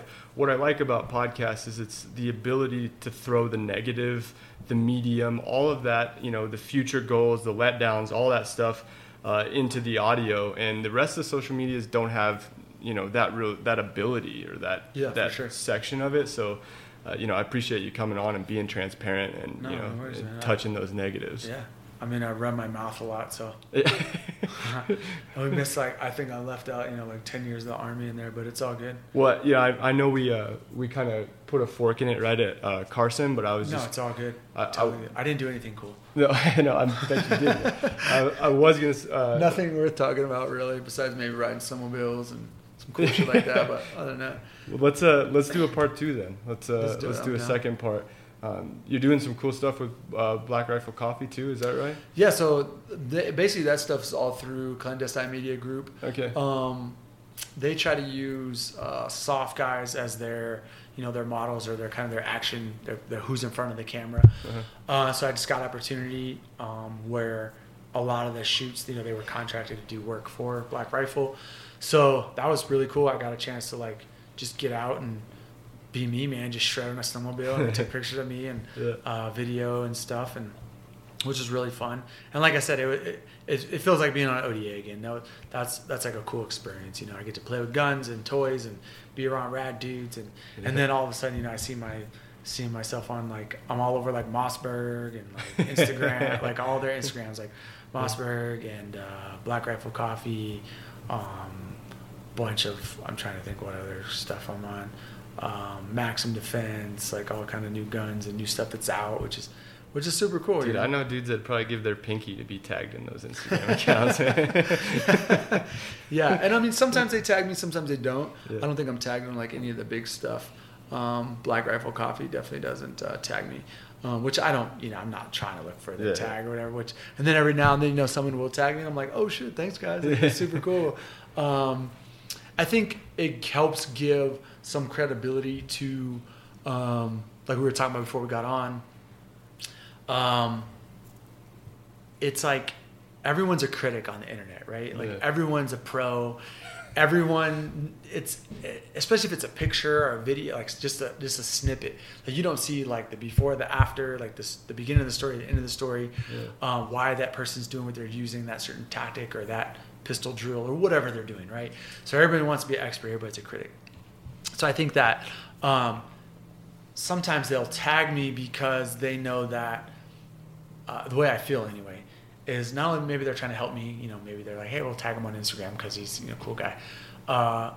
But I also think it helps give them credibility. You know, if you're a Mossberg and you tag me using your shotgun, like I think that gives, and the way I'm holding it, or like if I'm holding it at a, you know, at the angle I'm holding it at against the door, it gives them credibility to be like, oh, this guy, you know, and if they tag me and someone looked at that gun and they're like, oh, he knows what he's doing. He knows how to do, you know, interior door breaches with a shotgun. So I think that those kind of things, or for like, you know, Black Rifle, whatever, they're like, oh, they're using veterans still, they're in all their production and things like that. So I think it helps give some credibility. And I think that's what makes Clandestine Media Company really cool, is that they're using veterans and they're using guys who know what they're doing, helps give them some street cred. It helps the ease of functionality in weapon systems, and it makes it look correct. So if they're trying to sell to the government or something and they want to show how this radio, you know, headset works or whatever, it's from guys who have operational experience and would use it or know how to use it.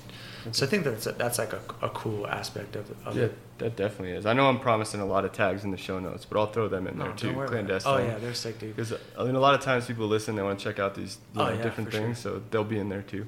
Yeah, I I think which one was it's some of the Black Rifle stuff that came out when we did the winter shoot, and Black Rifle, some people were commenting, and I stopped because I didn't want to be like a troll, but they were like, oh, I bet, they were like, is that Dan Brazilian? It was like, oh, I bet that's Dan Brazilian.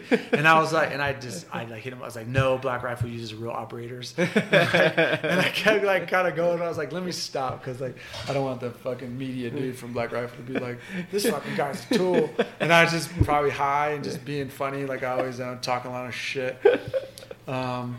So, and that's kind of one of my things. I always pride myself on not being like super serious and just being like, kind of roll with it and having fun with everything. So most people that actually have operational experience are like that too. In Yeah. my experience, they're not super high strung or super serious. Yeah. For the most part. But I know you got to pick up your daughter, and so I don't want to hold you up too much. And my man over there is probably tired of hanging out. But thanks a million, man, for coming on, telling your story. And like, I'm dead serious. I want to cover the rest of that. I love it. Like I said, anything I can do, to try to help other people out and get into. I feel like I'm in such an awesome headspace, and like in such a great opportunity, and so many people have helped me be there, that I want to continue to do fundraisers. I want to continue to talk as much as I can about CBD, about helping people, I don't want to pitch the coaching stuff too much because I don't want people to think I'm trying to get money out of it, which I am in a way, but I'm also. Yeah, you don't got to justify or defend feeding your family, man. No, but at the same time, I think like, the way I look at it is like, I'm just in such a good headspace and such a good place in my life, and retired at the right time. Just so blessed that I want to share that, and I want to, if it's anything small out of my life that I'm doing that someone else can adopt and do as well, mm-hmm. then I want them to be able to do that, So I made plenty of mistakes with everything from women to money to drugs to whatever you call it, name it, man. Like I've no drugs at all. I'm just playing. I only smoke marijuana. I actually never. I do want to do mushrooms though. I know there's a lot of like cool psychedelic. Dude, Joe Rogan's always preaching about that stuff. And I have a buddy who's like did it, and he's really big, and helped him PTSD, just crazy. But anyway, no drugs, but being funny. But yeah, for sure, I made so many mistakes, man, when it comes to fitness and training, or career moves, and if I could have done it all again, like I wouldn't have underestimated myself for so long, or maybe I would have had a different mentor or kicking the butt somewhere different in my career. But yeah, I'm open book, man. And if anything I can say or do to help people, that's what I'm about. And I think that, especially what's going on in our country right now, and the divisiveness that is portrayed on, the media, the internet, and just in general, it's like, to me, that's not my army, man. That's not my America. And I want people to, to understand that. And I think that anything I can do, any platform I can be on or do something, You and I probably approach it the same way. I pay attention to what's happening around me, on my street, with my friends, and the world really hasn't changed that much. No. And so I always think back to my grandpa telling me to believe, none of what you hear and half of what you see. And I think more conversations like this, more attitudes like yours, and that's how we get through this. That's how we, overcome these hills that are supposed hills. I don't know how much of an issue they really are. The media makes it seem like they are, but your approach and your attitude towards it, and that's what we need. Yeah, for sure, man. I appreciate it, dude. Yeah, thanks again, man. Thanks for being on. I'm dead serious about that part 2. Maybe I'll make Kobe come be on it with you or we something. Should, but Kobe will collab after his big race. But for everybody that tuned into this episode, I'm your host, CJ Boxrud, and this is Empty Brass.